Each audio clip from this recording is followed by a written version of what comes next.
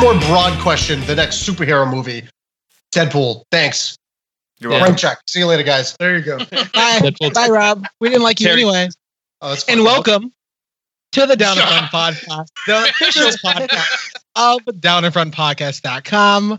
I am your host, Warren, and here at the Down in Front podcast, what we do is review movies, TVs, just about anything and everything nerdy. So make sure you watch the movie, you grab a drink, and you join the pod. Tonight, we are excited. This is our 100th episode of the Down in Front podcast. I'm very excited. I'm very pumped. We have a bunch of amazing people. We have some amazing special guests and Kyle on the actual podcast. But before we kind of hop into everything, we're going to do a quick roundtable, figure out what people have been watching, figure out what people have been doing. We're normally going to start with the beautiful mouth of the South. Rylan, holla at your boy. Your birthday's coming up. Tell me you got something spicy. Ooh, what's up? How's it going? I'm going to be the lame one tonight. I'm drinking water. Just plain old water. It's still morning time. The sun's out here in California, so not time for a drink. Sun's out doesn't mean morning time. Yeah. That literally just means guns out.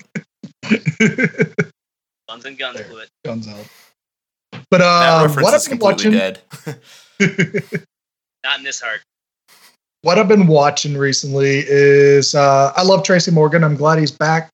So I checked out his new show, The Last OG, on TBS. And it is a nice, wholesome sitcom about him as an ex-con that leaves jail 15 years later and realizes, oh, Brooklyn's not Brooklyn the way it used to be anymore.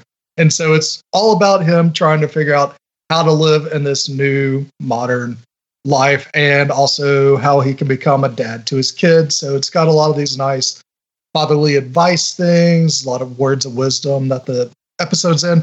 It's nice. It's funny. It's got some really good moments that Tracy Morgan makes work.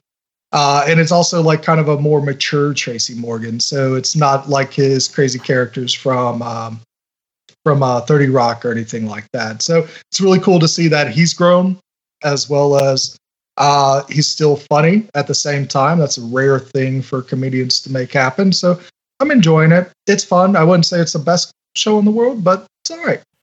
I'm glad he was back. I know he got into a pretty bad accident, so I'm glad he's actually come in and made a full recovery for that. That was some scary stuff that people actually thought he wasn't going to make it out of that car crash, I believe it was. So good stuff on that. Yeah, I really dig that premise for the show. That was a solid elevator pitch. I would have agreed with that if someone said it to me.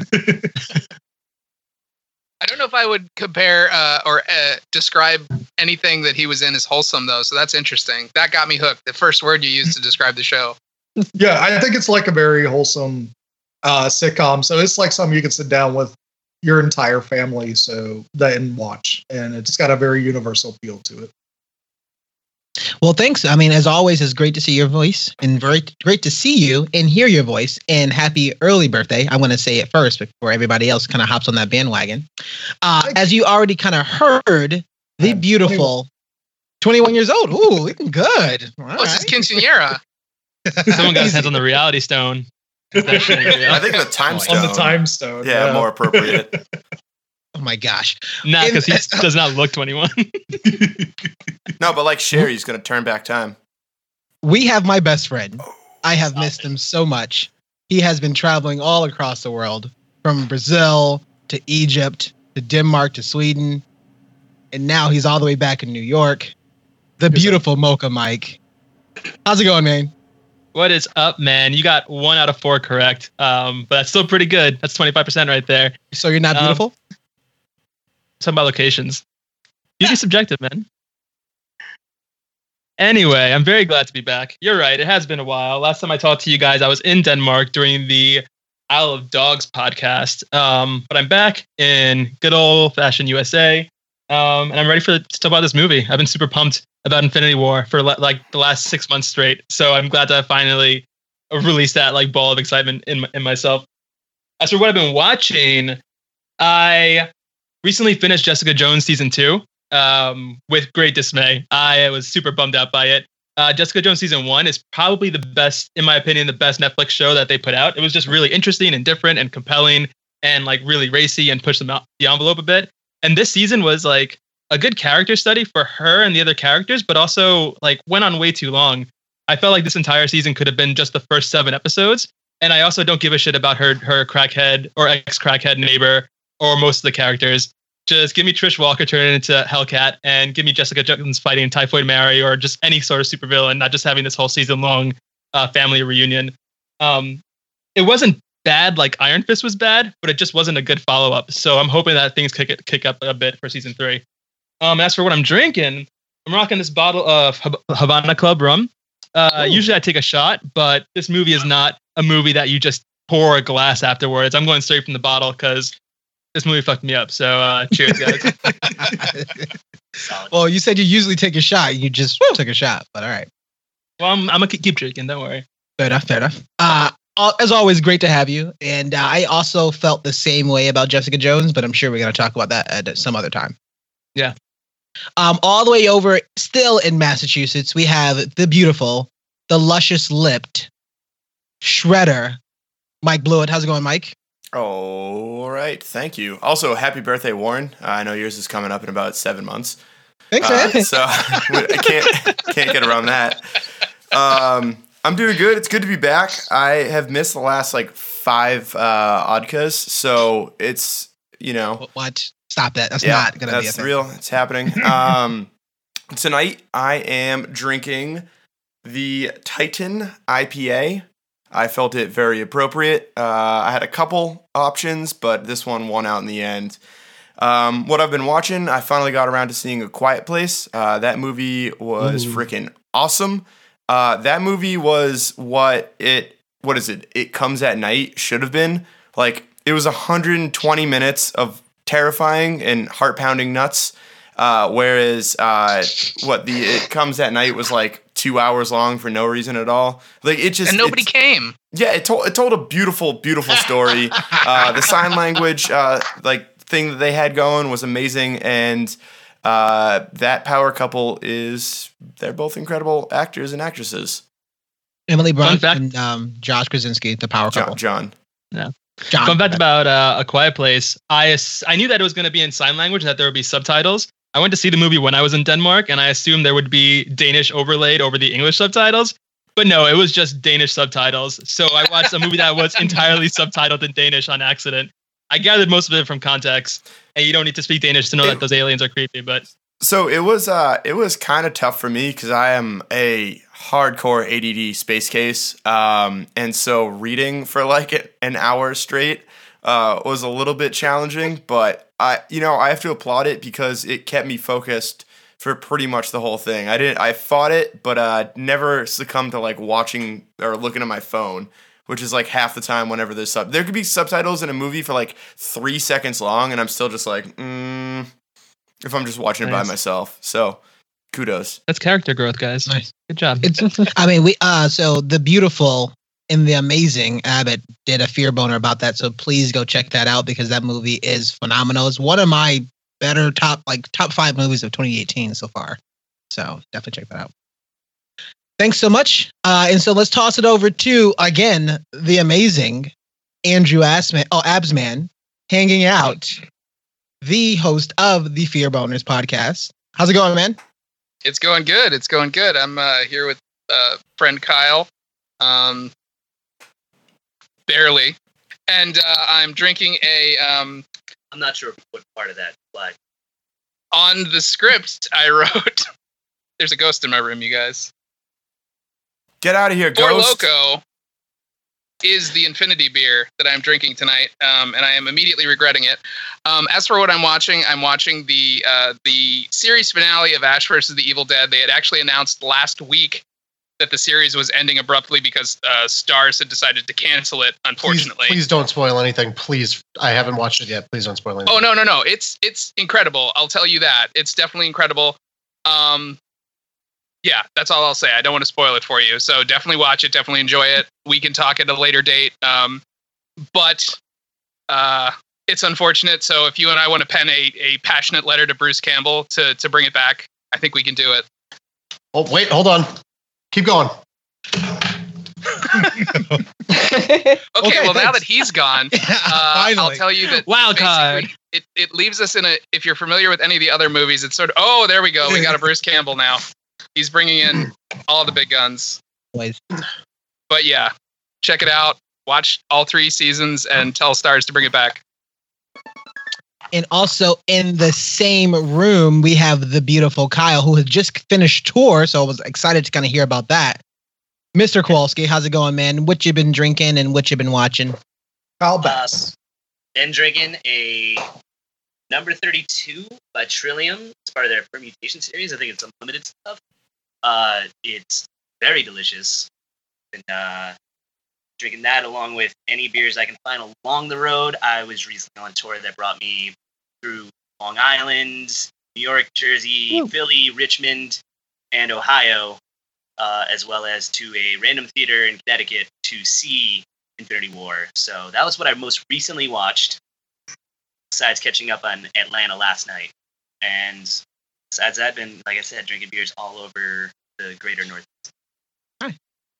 Well, it's always great to have you on. I'm really excited to also introduce our 2 special guests. I'll start with someone who has been here before on the amazing Saw podcast episode that we recorded. It was literally his favorite movie of 2017. One of the hosts, and I think arguably our favorite character from the Wicked Good Game podcast, Rob, Dr. Bob. How's it going, man? What you been watching? What you been drinking? Well, I'm having some PTSD flashbacks from watching fucking Jigsaw, one of the worst movies I've ever seen in my entire life. I'm having Theaters, baby. currently having heart palpitations thinking about it. Because it was that scary. No, because it was just that fucking bad of an experience. And I'll never forget. I will never let you guys live down the fact that you forced me to see that movie. But look at how we balanced it out. I had to We're watch back it too. for fucking Infinity War. Okay, well, I don't know. I don't necessarily know if it balances evenly because Jigsaw was a hot, steaming pile of trash. Wasn't that Thanos' message, though? That Jigsaw was a hot, steaming pile of trash. Perfectly I balanced. suppose. No, that's why he gathered the Infinity Stones Shut to up. wipe the memory of Jigsaw from the face of the earth. Please, do me the favor. Holy shit. No, I'm doing all right. I'm doing okay. Thank you for having me back on. You know, Mocha, I'm pretty sure you and I have had extensive conversations about how let down I was with Jessica Jones season 2. Yeah. Yeah, I can't defend that, or the Defenders, or Iron Fist. They were all bad. The Punisher was the Punisher was the best Marvel Netflix show to date, currently, in my opinion. Which brings me into a lot of heat and hatred and anger towards some of the things in Infinity War. Even though I love the fucking movie, I'm going to sit here and critique it. I'll be that one asshole, guys. I'll be the guy. Don't We worry. already had Kyle, but I guess we have you too. Yeah, but this is a useful I'll asshole. take it. Yeah. Ass to ass. Yeah. Yeah, ass to ass. Y'all haven't had more than a couple assholes? Because I thought that was the whole podcast. Yeah, ass to ass. Yeah. So What are you I'm drinking? gonna get. I am drinking some nice Michelob Ultras. Ooh, keep it light. Tasty cruise you got there. Trying to keep this girlish figure. Out of my nice Wicked Good Gaming koozie that we handed out at PAX East this year. Yeah. Oh yeah, we got a couple of those floating around. I noticed I didn't get one. I'm stealing one next time I come to visit you, Abbott. We don't have any left. They might have more than I do. I have 2. And Well, that's it. we had 2, but we sold one online for like $1 million. That sounds about right. Yeah, that checks out. Wrong. I'm gonna get a lot of really, really bad looks from everybody right now. Like I'm staring at everyone's faces all at the same time. You can't tell, but I'm gonna get all of them unanimously and simultaneously. But I just started watching The Office for the first time, all the way through. Right? Like, No, that's oh, awesome. Wow. I've I've never seen it. I'm excited Late Okay, I don't late like The bloomers Office. are still bloomers. I don't like Steve Carell. That dude's not funny to me. Yeah. Okay, but okay, I so watched the Wow. Robert California episodes, and those are the only ones I watched. So Yeah. I was the biggest Parks and Rec defender, and like, no, fuck The Office. I'm just gonna watch Parks and Rec again for the 4th time. Hey, nice koozie you got there, Kyle. That's why I like you. Oh, baby. That's why I like you. And then I started watching The Office, and like, I'm halfway through season 7 of 9, and I don't know, man. I can't not watch it. It's tough. It's too good. Damn, that's a plunge. How Dude, long did it take you to get through those 7 seasons? I'd probably been grinding for like 2 months. All right, that's fair. That's reasonable. Yeah. Oh man, I sit here and I question like, what the fuck was I doing? What was I doing when it was actually on TV? Why was I such a moron? You and I had the exact opposite trajectory with that, because I refused to watch Parks and Rec for the longest time because I was like, oh, it's just an Office clone. I don't want to see that. I want to watch The Office. And then I finally watched Parks and Rec and freaking fell in love with it and binged through all of it. Exactly, because Parks and Rec has Chris Pratt in it, and Chris Pratt is the second sexiest man on the planet after Charlie Hunnam. And so our last and special, probably the best guest, because I really hate everybody else here. We have is Maddox, which is her first time on our show. So I'm really excited for the episode. So thank you for hanging out with us. Maddox, what are you drinking? What are you watching? And what is your favorite movie so far in 2018? Oh man. So I am currently drinking Stone Brewing's and NoFX's beer, Pumpkin Drublick, which is for the upcoming nice. show. I'm really glad that it is tasty because I bought like 2 cases of it. So I would have been really upset if I had to go through a lot of really shitty beer just because I love NoFX, but it turned out pretty good. I'm currently watching Lost in Space, which I mostly love, except for the Dr. Z character. I feel like it was a miscast. Not really digging that actress. I also keep thinking of her from Blade 3. So every time she's on screen, I just keep thinking of all like the Ryan Reynolds like jokes about her. I'm like, I just can't take this character seriously. Wait, but the show's actually good otherwise? I assumed it would be bad. No, it's actually like, no, they put so much money into the production for this show. It is insane. It does. Will Robinson is a punk ass bitch. He is a punk ass bitch. But the robot is awesome, which is really all I care about, is that the robot's cool. It's not as good as Altered Carbon, but still pretty solid. Such a good fucking show. Altered Carbon is so good. Well, Maddox, as always, it is great to have you. It's great to see you. Thanks for joining the show. My name is Warren. I will be your host for this evening. I am currently been watching. I started The Handmaid's Tale. Has anybody seen that show? I'm like mad late to it, but the next second season's coming out. I can't handle watching something that depressing. So good. I know, but it is really good. So I've been like slowly binging Handmaid's Tale. I think I'm at episode like 4 or 5 or something like that. While also watching Westworld, which I know nobody's said anything about, but I'm assuming I'm not the only person watching that show. Shut up! I haven't caught up on the second episode. I'm not going to say anything. I I haven't just seen said any of it yet. I'm simply watching Westworld. That's all I'm saying. Let me map out my theories right now. Yeah, there we go. And Some I rope am and a currently bullet. drinking some red wine. No surprise. This is a fancy label, but I tried to pick a wine that what this movie made me feel. And as much as an extrovert and like excited person, the name of this wine is called The Introvert, because I just didn't want to do anything after this movie. I don't It's know wet many all the time. extroverts that just pass the fuck out sitting at a table in a bar. Oh, I know tons of them. I don't know any. Depends on how many mirrors he has in the room. I mean, I can only count one on one hand, and that's you, apparently. Well, I mean, after like 4 or 5 glasses of wine, we can never tell. Glasses or bottles? I didn't know Bottles. you were a bitch. It was keyword was bottles. That's where you missed out. I'm sure it was Bottles glasses. are made of glass, so I guess technically It's a it's glass from of that wine. glass. But we're excited. We're pumped. This is our 100th episode. Before we actually get into our sort of spoiler section, because we will be spoiling this movie, we'll be talking about anything and everything, just to have a healthy dialogue and a healthy conversation. So we're excited. We're pumped. Our next segment, what we're going to be doing is talking about anything and everything for the spoilers. So if you haven't seen Avengers Infinity War yet, what's wrong with you? No, I'm just kidding. What the fuck? But go watch this movie. Definitely go watch this movie. We will see you soon for a full spoiler-filled podcast review of Avengers Infinity War. Age of Avengers. Yeah, this is going to be good. Age of Avengers. Agent Cody Banks, the Infinity. I can stop Asian when I want. Avengers.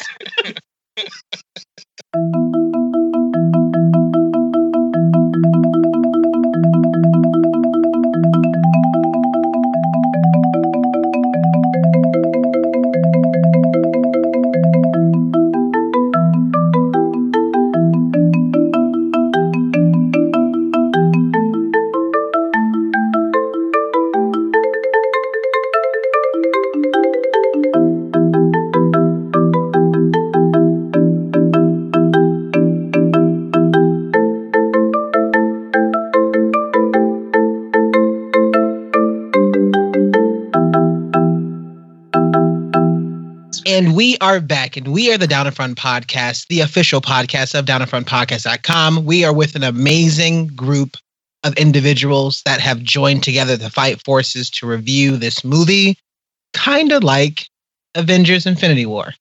What would you look at that? So what we're going to do is we're going to actually review the movie. We're going to talk about our plot, actings about it, as well as we're going to talk about Thanos. We're going to talk about predictions for the future movies, as well as anything and everything else that we may be missing. So let's actually kind of just dump it into the group here. Let's talk about the plot. Let's talk about acting as a whole. We're going to talk about some pros and cons. And I'm actually going to start off with Rob here. And Rob, just give me some bullet points of just things that you either liked or didn't like about acting or the plot of this actual movie. I mean, the acting overall was, they have some of the best actors in Hollywood from around the world, literally, that have taken place in every MCU movie that's been released so far. So, in my opinion, it's always top tier no matter what. The acting's always spot on. The casting that they did for every individual superhero is, in my opinion, the best they could possibly do. I can't imagine anybody else in these roles. I did, when I was leaving, I went to go see it with my friend Kaylee. When we were leaving, shut up. When we were leaving, I looked at her and I was like, you know who they also could have done as Thanos? And it wouldn't have changed anything, but interchangeable roles. Ron Perlman as Thanos. Yes. Could absolutely work. Yeah. It doesn't even need to be CG. Right? He was already fucking Hellboy. Hellboy is just a red Thanos. Yeah. Is that racist? What? No, they're both white, so it doesn't matter. And the racist moment of the week goes to. All right, I'll take it, I guess. Fuck. No, that's Abbott. That's it. You're good. Oh yeah, fuck you, Abbott, you piece of shit. Exactly. You can pick up your golden tiki torch later.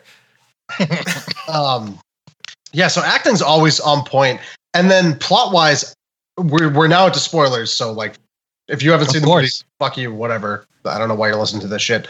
I still love you. You should continue to listen though. Thank you. Plot wise, I think they did a great, kind of a change to the actual plot of the Infinity Wars from the comics, where Thanos wants to destroy everything for his affection towards death itself, and instead he wants balance, and it makes him appear as though he's not just this genocidal lunatic. He's actually a mad Titan. He's the Titan who, through his in whatever he had to endure on Titan itself, has changed him into what he is in Infinity War, where he knows, or in his mind, he at least thinks balance needs to come to the universe, or as you can see on Titan now, it will destroy itself.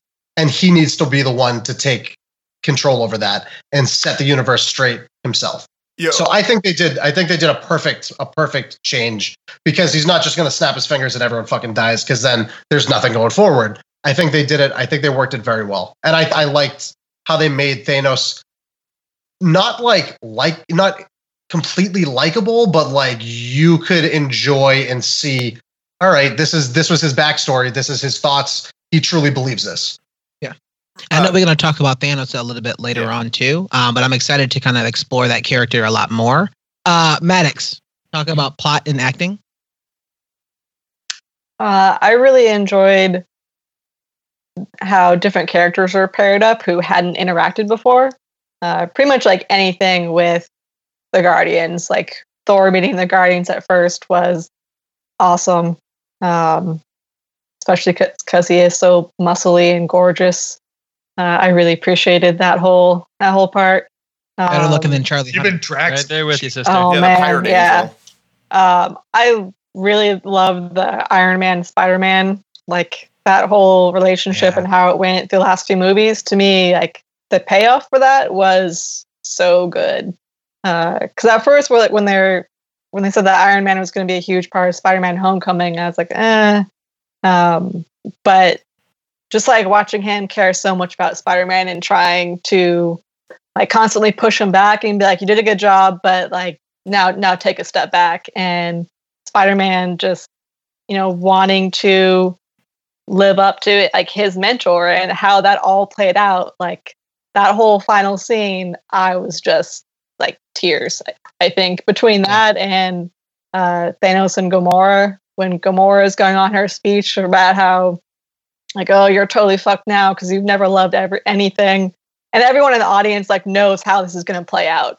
Yeah. So just listening to her, like, for those what felt like an eternity, knowing how this is going to end, like, oh, this movie is so good. I'm so upset right now, but this movie is so good. Yeah. They did such a good job with pairing up the different characters, both for the funny scenes and for those really intense emotional punches that they did throughout it.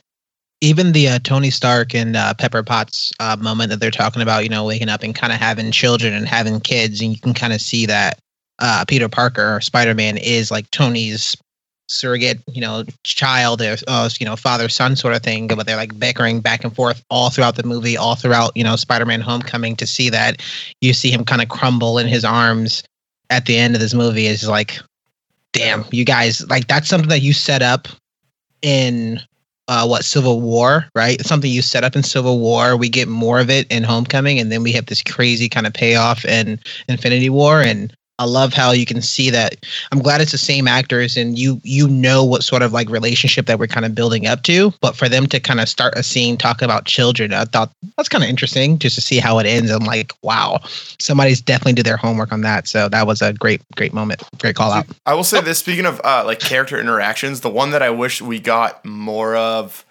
in the next movie is Strange and Stark.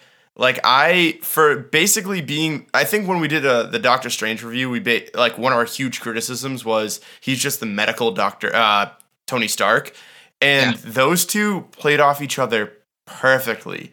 Like I think one of the funniest lines was, "You're embarrassing me in front of my wizard friends." Like that was so good. It's literally like the whole science versus magic, debate that they've pretty much been having for the past decade, where Thor's stuck in the middle of being like, "Well, you call this magic, I call it science." Plus, they're totally going to have that moment. They're going to have that. Did we just become best friends after hating each other for like a whole movie? I mean, what's awesome is they had these are the two ultimate dicks of the Marvel universe, and they have the dick off. And Doctor Strange just that's in Ant-Man 2. That's Avengers 4, the dick off. No. The dick off. Doctor Strange slaughters Tony, but also he learns respect from him. And I think one of the coolest things is that when he gives the time stone to Thanos, is that Tony's looking at him like, what the fuck are you doing? But Doctor Strange, he's up to something. He knows a little bit more just because he knows he's been able to use the Eye of Agamotto. He knows what path they need to take in order to actually win. Right. That's what I was going to question. I mean, you think it's awesome. But it's really cool because Doctor Strange totally becomes the master of the mystic arts in this movie. Nobody can hold. I mean, when he's toe to toe with Thanos and actually going blow against him, he actually can hold up against Thanos for a little bit before he's overpowered, which is, wow, that's awesome. I did have a bit of an issue with that, though, because you can tell me Doctor Strange going toe-to-toe with Thanos when nobody else can, but you straight up lost that battle against that dude with telekinetic abilities very quickly. not about that life. I was kind of upset that battle ended so quickly. He just passes out and basically needs to be rescued. Well, that's he doesn't difference, do any other difference in stuff. strengths. Like Ebony Maw, And also, he wasn't like surprised by it. Strange was caught off guard in that battle. They were waiting for Thanos and preparing, and he was looking at 16 million different versions of the future to see how to fight him. So he was prepared going up against Thanos. and also Thanos is more of a brute force guy, whereas Maw is definitely closer to the same realm. That's why someone like Iron Man would get wiped. You know, the floor would be wiped by him by Strange. Iron Man's more of a brute force person versus Strange with like the magic abilities. I thought it was weird that he was able to beat Thanos with like tickling him with magical feathers. That was like an odd scene in the film. That was magical moths, if anything. I do like the ability and the relationship that we see with Doctor Strange and Iron Man. Did anybody notice that a lot of the lines that Doctor Strange was saying to Iron Man, because he was being such a dick in his own movie, everybody else was saying to him? So when people were saying, "Oh, I don't work for you," and like all the same stuff that people were talking to Doctor Strange, he was saying that to Iron Man. So I thought that was another way to show like growth from a character from one movie to the next, to see that this is how he's like grown to like be into his role, to that he knows that he's the guardian for this, and he also knows that he's made one of the most largest sort of sacrifices too. I think he saw himself dying, and all these actual instances that he kind of went forward in time. So he saved himself, or excuse me, he saved Tony, and can like let himself sort of die, which is something that he literally would have never done because he was such a like an asshole in his movie. So I thought that was pretty cool.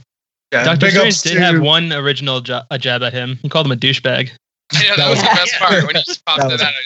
Yeah. Big ups to Wong for going into this Sanctum Sanctorum saying like, "I'm gonna peace out here." I will say Just gonna this, microwave some pizza rolls and chill. that talking about Strange does definitely remind me. Speaking of like overall characters and how they were represented, every character was like represented the way that they should have been. Strange, the art direction they took for Strange was spot on with his movie.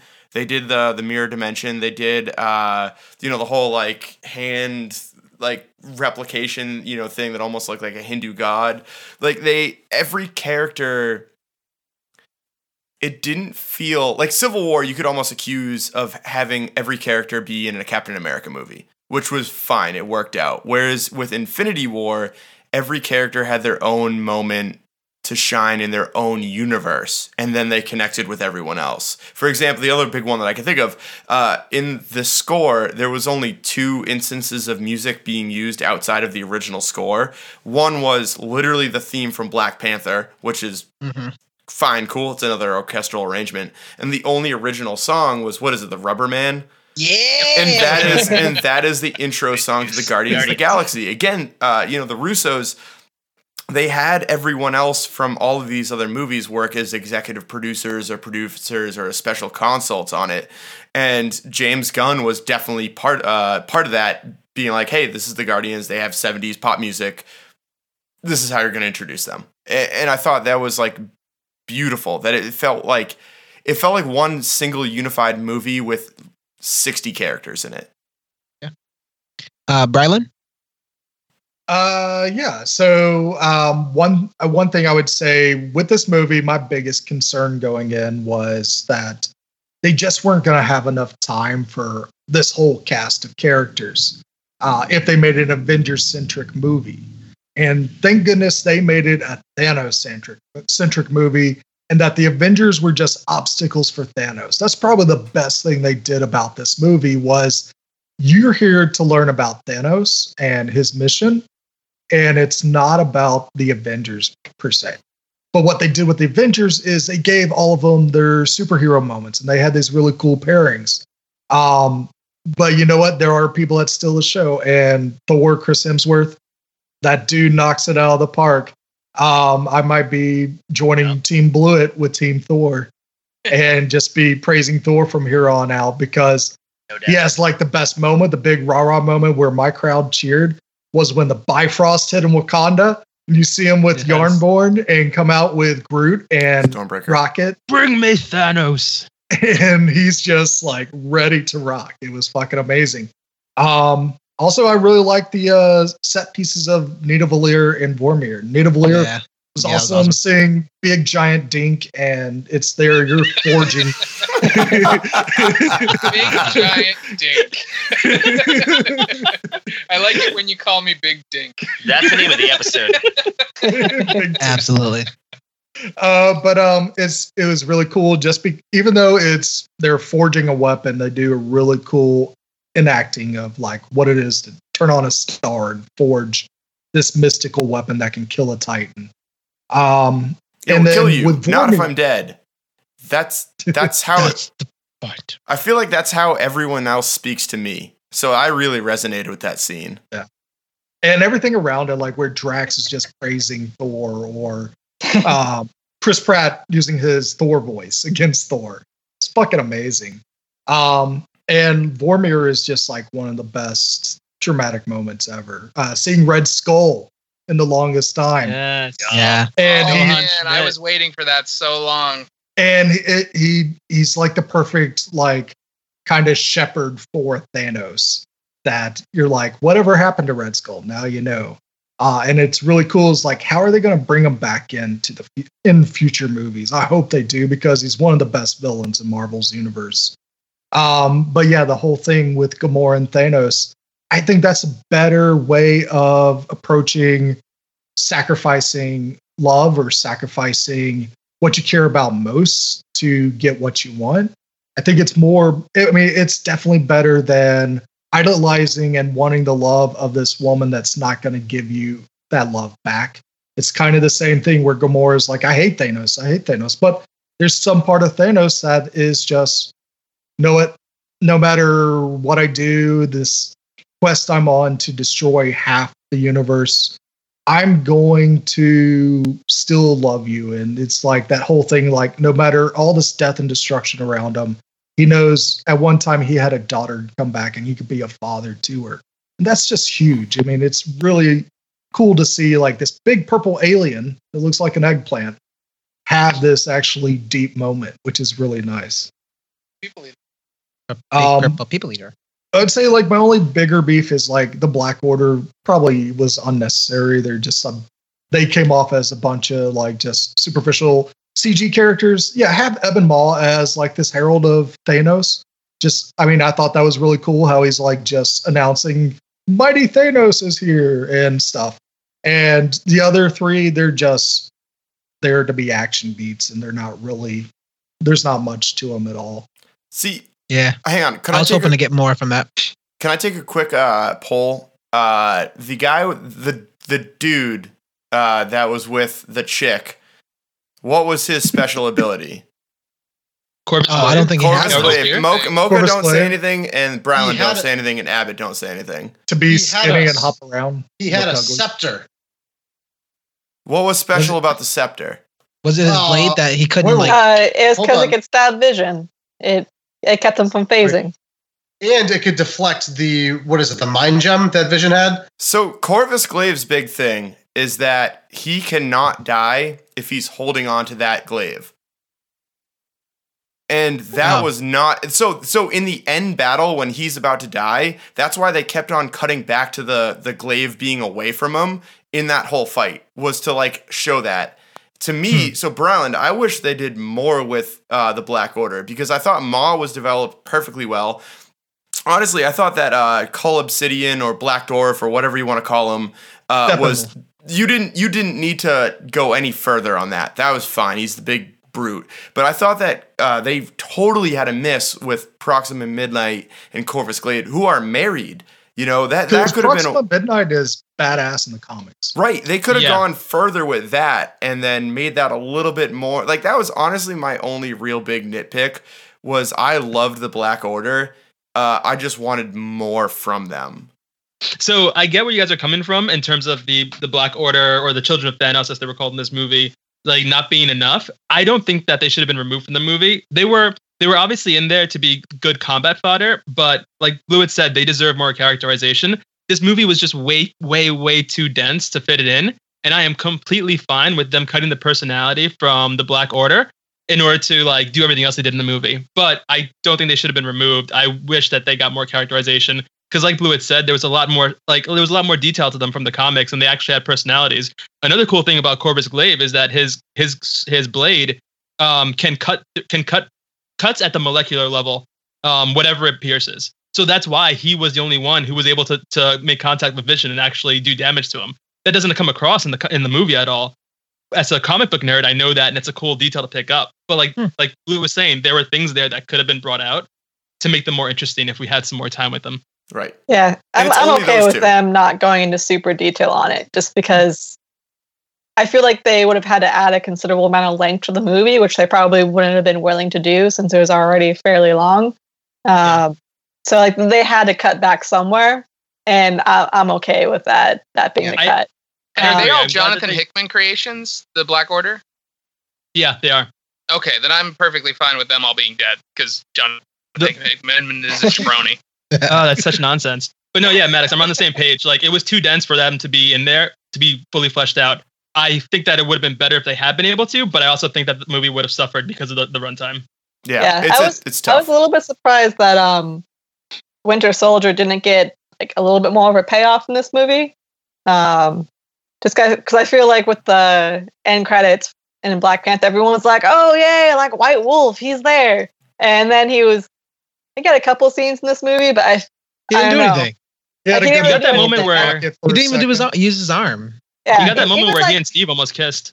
They were real close to it. I swear they were. They were right there. No. He picked up Rocket Raccoon. He picked up Rocket Raccoon and did a whole 360, and they fucked everybody up. That was one of the coolest scenes in the movie. That was pretty cool. Like that was really it. Like even like when he died, I was kind of like, like it sucks, but I would say my last big beef with this, and it goes along the lines of like Winter Soldier not really getting his due in this movie, is they tried their best to give as many superhero moments here, but man, give Cap a Cap moment.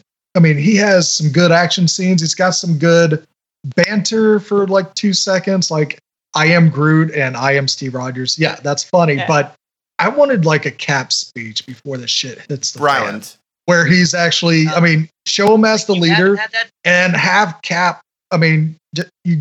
Cap is the leader of the Avengers. You need to have that moment. Not in the MCU.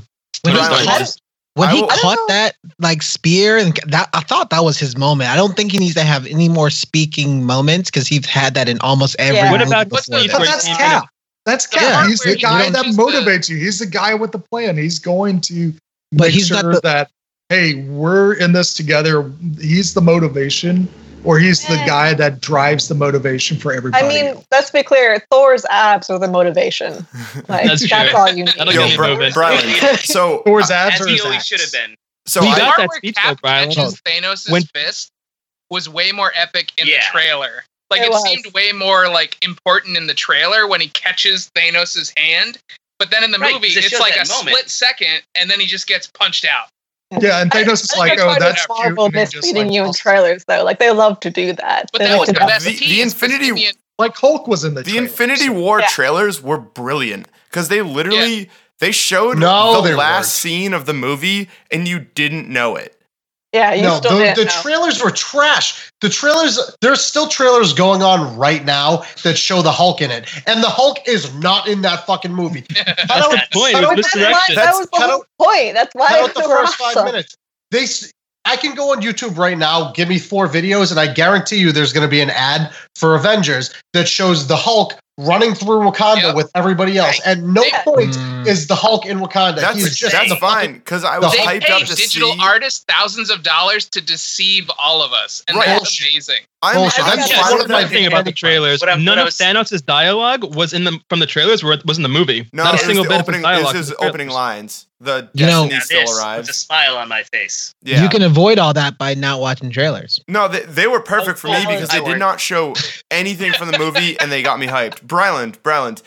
One thing I got to say about that one. So I view this as kind of like a parallel with the entirety of the MCU, where the MCU started off as Tony Stark's little baby. And I think that realistically, if you had to grade characters, it was probably like Thanos is 1A, and then Thor and Stark are 1B. You know, they got the most screen time. They had the most development. They were the most like involved people in this. I think that Tony Stark, like obviously from what he's been through, is not going to be as engaged in Avengers 4. And I really he's think literally destroyed at the end. right. And I think Wait, that what do you mean he is going to be Avengers 4? no, he's in That's it. what this But whole movie was about. no, but I think Set it No, up. Avengers 4 is going to be Captain Marvel. no. Yeah, but it's still- we'll get to this later. Anyways, I think that this is going to be like phase 2, where you have Winter Soldier, Age of Ultron, and Civil War. And I think that Avengers 4 is really going to be Captain America's movie. So while Cap, you're right, did not have that moment in this film, I think because they filmed them back to back, I think you're going to save all of the Captain America moments for Avengers 4, because he's realistically going to be that team. Like, Thor's going to feel guilt for not hitting Thanos in the head. Tony's going to feel the guilt of Spider-Man. Like, it is going to be Captain America in Avengers 4. Wait, So let me is offer you a Avengers rebuttal 4? really quick. Trade lives. Hang on one Wait, second. hold on. Mocha first. Mocha first. Yeah, I have a quick rebuttal for this. So there's definitely going to be more Captain America in Avengers 4. I guarantee you that. Same thing with Captain Marvel for sure. She's going to be the powerhouse.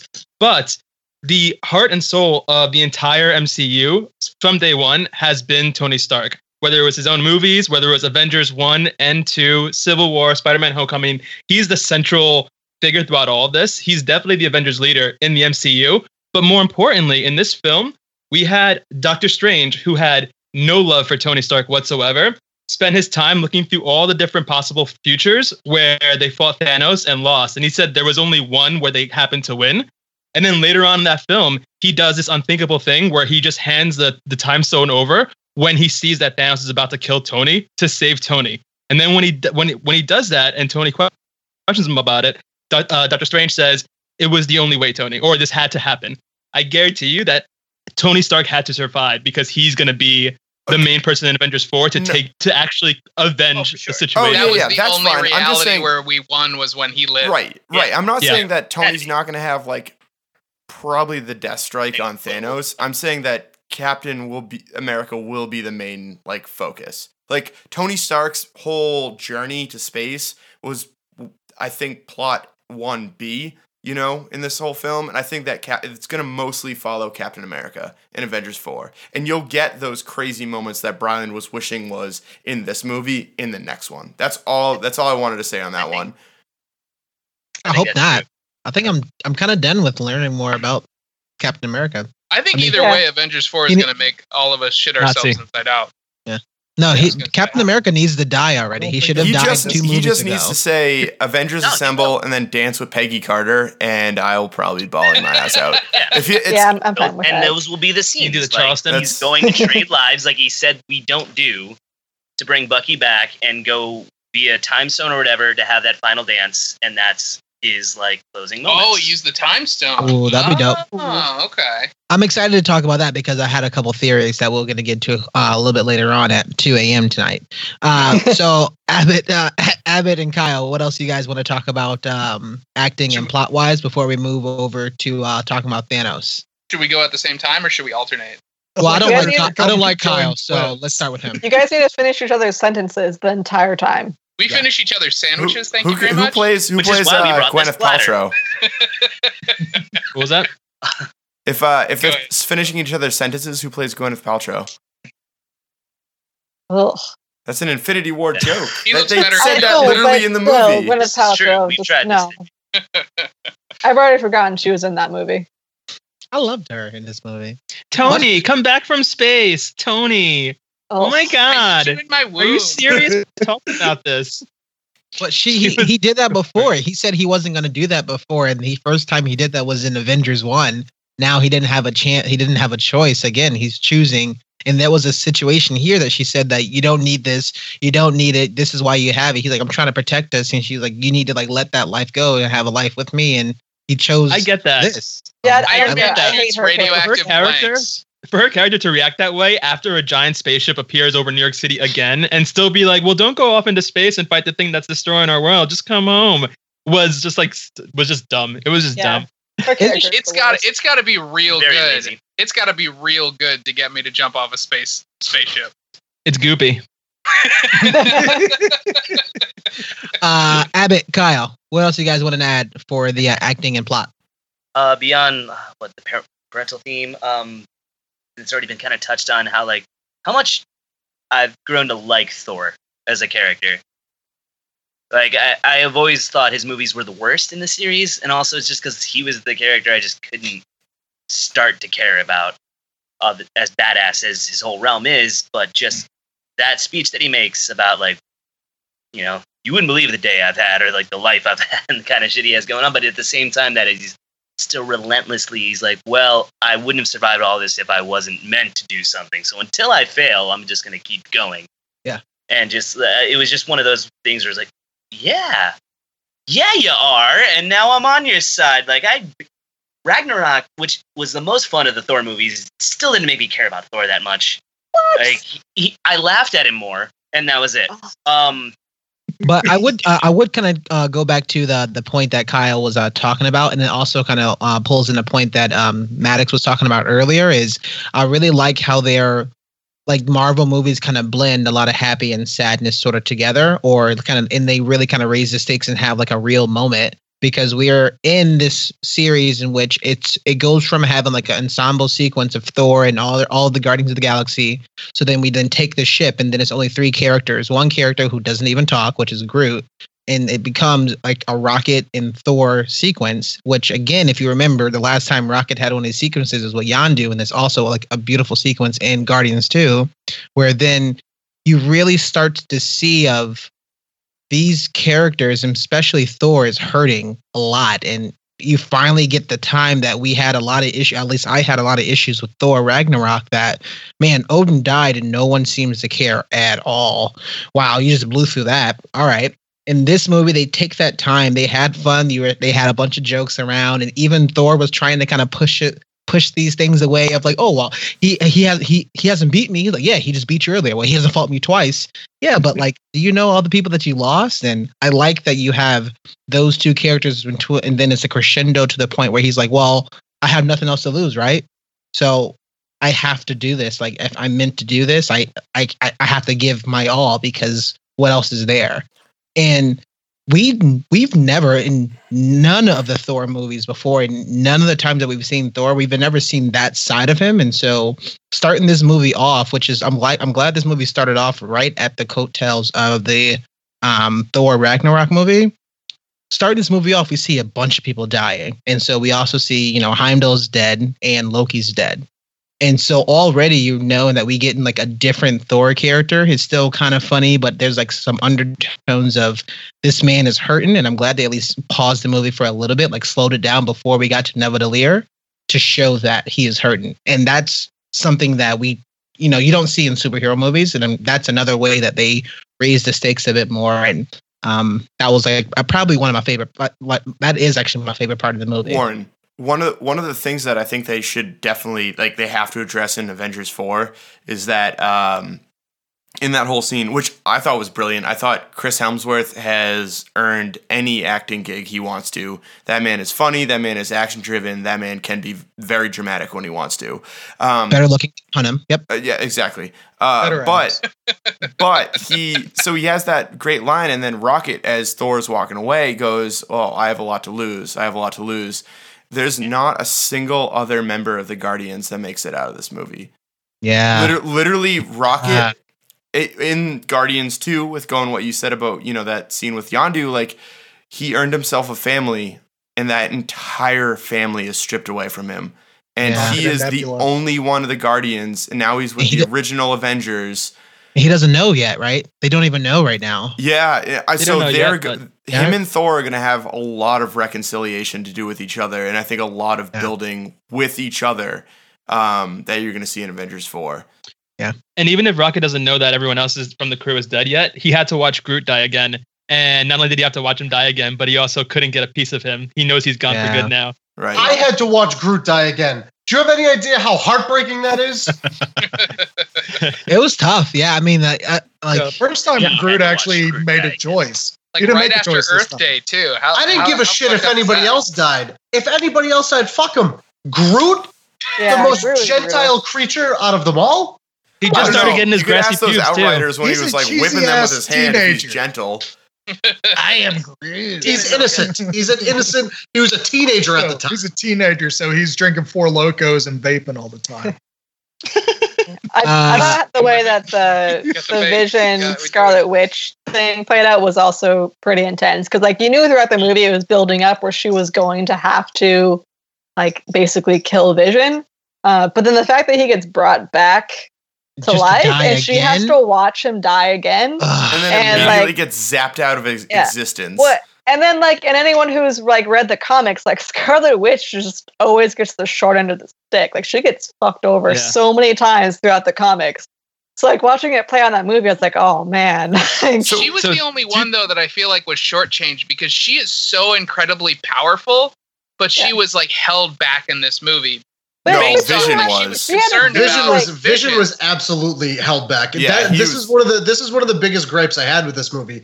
That Vision is supposed to be one of the strongest characters in the Marvel Cinematic Universe, and then you could see that from every other appearance he's made, and yet he's wielding an Infinity Stone, and yet he's getting his ass kicked every fucking scene he's in. Yep. He gets his ass handed to him, and the very first thing that happens is he gets wounded for the first time.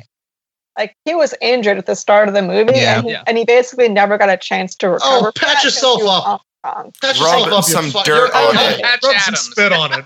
Your AI, you shouldn't feel pain. Pat yourself up. I was okay with shoot somebody with your Infinity Stone. But even without an Infinity Stone, Scarlet Witch has the ability to bend reality. Like in the comics, yeah, exactly. So she can do, like, it wasn't really displayed in the movie. She did at the beginning of Age of Ultron and hasn't since. Yeah, exactly. So, like, I feel like her love of Vision kind of got in the way of her, like, actually unleashing her power. So I think, if anything, wait, did she disappear? She dies. No, yeah, she dies. Okay. Yes, she does. Well, never mind. So two things about Scarlet Witch and Vision in that last scene that I loved about it. One is this whole movie had this really dark and bleak tone to it. And things were just really dire. And when Vision dies the first time and Scarlet Witch destroys him, we get a really clean, like, Disney-esque death where his body is vaporized. He just goes away, nothing's there. And it's like, okay, that's sad, but you can deal with it. And then Thanos brings him back, rips the time stone out of his head, and we get to see his gray corpse with his eyes rolled back. Like, and it's so, like, gnarly, and it's just like, it was heart-wrenching. So good. It was such a good, like, slap in the face.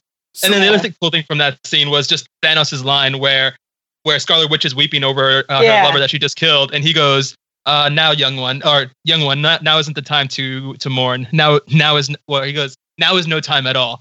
And then he activates the time stone for the first time and just reverses everything. It was just so badass. And he tells her, he's like, I respect you. Like, I know why you did it. And I was like, oh man, Thanos is such a good character in this movie. Like, I thought he was going to adopt her. His dialogue was on point. Yeah, like the whole way that played out. I was like, damn. Abbott, what do you got? Well, I'll keep it brief. Two of my favorite parts of this movie is this is the DC movie that DC has been trying to make for years. For a Marvel movie, this is dark as fuck, but it's still funny. Like, it still has moments punctuated by how the characters interact that bring some levity to a dark situation. But it's still, like, if you consider the fact that, you know, two beloved characters get killed very early on in the movie, and this is a follow-up directly to one of the funnier movies that they've had in years, one of the more successful movies, like Thor Ragnarok was so enjoyable and so light, and, like, considering the subject matter, like, it's a jailbreak comedy to turn into this, and then suddenly, like, Loki's dead, Heimdall's dead, and you know the stakes right off the bat, but then it's still kind of funny, like when you see Peter Quill telling Iron Man that his plan is dumb. Like, just straight off the bat, like, they know the stakes, but there's still this, like, levity to it, which is really great. But also a big thing for me was as soon as the Red Skull showed up, I've been telling people for years, he's not dead. He's going to come back. He's still a thing. He didn't get killed by the Tesseract. He just got sucked into space. He's going to be somewhere waiting. He's going to come back and he's going to do his shit. And I really hope he's not just that part of the movie. He was really cool. He was kind of like a sidestep in the movie, but I hope he comes back around and, like, the Tesseract might be, like, his thing now. But the fact that they didn't get Hugo Weaving to be the Red Skull again was kind of a disappointment. He doesn't want to do it. Yeah, no, I know, really tell I know. But, like, I was trying to put my finger on who was doing the voice, and it sounded like Littlefinger from Game of Thrones for a second. And I was like, It's the guy from Walking Dead. Yeah, it's Aaron. Yeah. The dude from Walking Dead, the gay guy from Alexandria. A couple did die. Spoilers. Yeah. There's a gay death in Walking Dead. Spoilers. I love that show. But yeah, no, I was still happy to see him, and that was a big thing for me. So anybody who told me I was wrong can suck it. But ultimately, I love this movie, and DC can also suck it. That's fair. So let's talk about Thanos. I know we already kind of talking about here. I know that Rob had a couple of thoughts, and I'm going to start with Rob. I mean, what they did with Thanos in the Marvel Cinematic Universe, like how they took him from the comic books itself through the actual Infinity War saga, like he was just a hellbent. I need to eliminate everything. There needs to be death incarnate. Well, he was trying to woo death incarnate, and then the way he wanted to do it was just by eliminating literally everything. But at the snap of his fingers, everything is gone, and it was just him and death. And they took that in such like,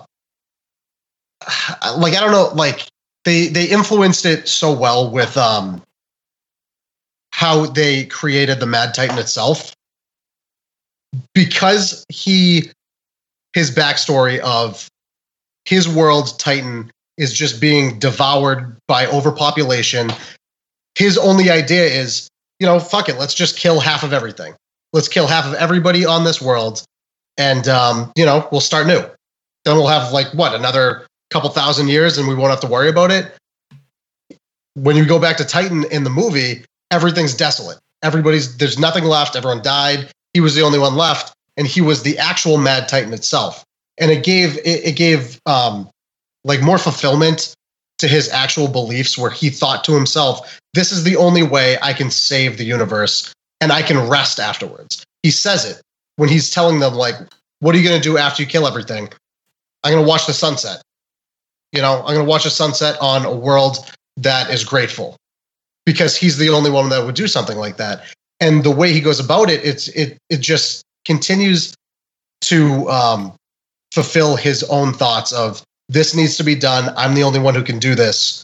And it makes him so much more of a likable character, even though he's not a likable character. He's a fucking supervillain. He killed half of the Marvel Cinematic Universe. He killed half of the universe, altogether. You still can kind of feel what he feels. Unfortunately, you can kind of feel what he feels, which is why I enjoyed his character so much. And Josh Brolin was fucking brilliant. And I really, really hope Iron Fist was one of the people that died. And I hope he never comes back. I hope he didn't disappear, but rather some dude who was driving a car disappeared, and then that car just pummeled into him, and he was pinned to a tree, and he just got stuck there for 6 hours and bled out. That'd be the ideal death. No, I need him to be snapping. I need him to be gone forever. But in all seriousness, dude, Thanos is the perfect villain in my eyes. As I was saying beforehand, I love Ultron for his motives and why he wants to do what he wants to do. But Thanos takes that to a completely the next fucking level, where he truly believes he needs to eliminate half of everything in order to balance the universe. And by doing so, that balance will, continue to prosper life. It was incredible. He was absolutely incredible. Did everyone catch the end? Was great, because in the comics he's at that farm or that homestead where he's kind of chilling basically after he accomplishes his goal. You do what he needed to do and retired. Yeah, it's kind of nice. You even almost feel nice for the villain, because you're oh, you got a break. That's kind of cool. You just killed a whole shitload of people. You see the anguish kind of relieved from his face, turn to a smile yeah. Well, but in the comics, one little bit that I wish that was included, that was in the comic, he has a scarecrow where he kind of hung his outfit. Yep. So you sort of see him in the cornfield, draped over the scarecrow. I almost wish they included that part. No, they did. They 100. Yeah. I was just about to say he had the armor on the scarecrow. In the comics, it's different, because in the comics he gets defeated. I didn't see it. So I watched it today for the second time, and I read that was there. Yeah. And I made sure to look. It's in his front yard. Well, shit. Now I enjoy that movie twice as much. Yeah, That's so he has that's like a movie to comics thing, where like if it's a scene in a comic, you're gonna see it because it's the one thing you can look at. Versus in a movie, if it's placed in the background of one part of it, you're gonna. Well, they did so many things like that with this movie in terms of like really small Easter eggs that went by in a flash that you needed to just be aware of in order to get it. My favorite one, which was huge for me, was when Thanos sacrifices Gamora in order to exchange her soul for the Soul Stone. He wakes up in this completely empty field that's just golden, right? And that seems kind of out of nowhere, but for anyone who follows the comics, they know that that's called Soul World. That's the inside of the Soul Gem.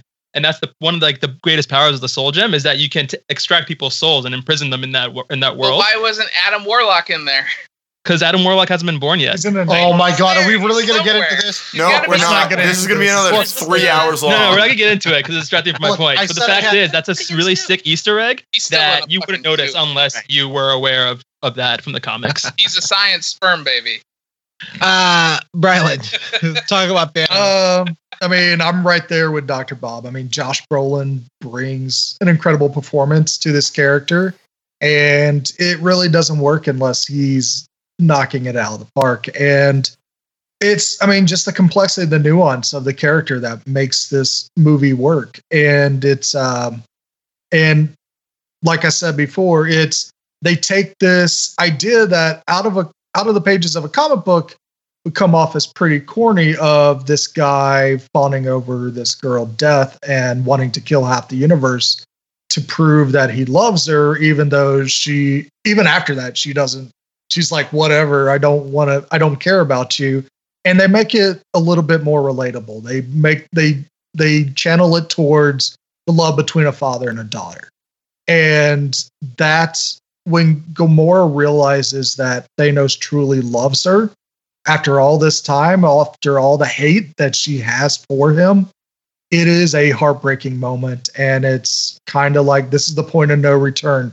Thanos, I mean, kind of doesn't want to do that, but he does it anyway because what's more important, the mission or is it the love of his daughter? And he has to choose one or the other. And they sell it really well. And no matter if Thanos is a 9-foot tall CG character, you see Josh Brolin's performance come out of that, which is amazing.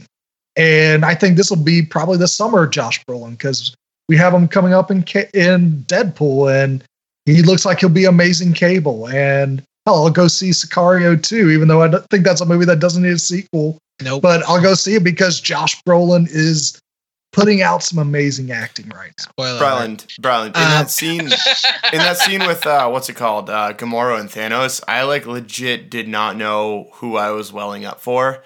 If I was welling up for Gamora because she's dead, or Thanos for having to go through and kill her.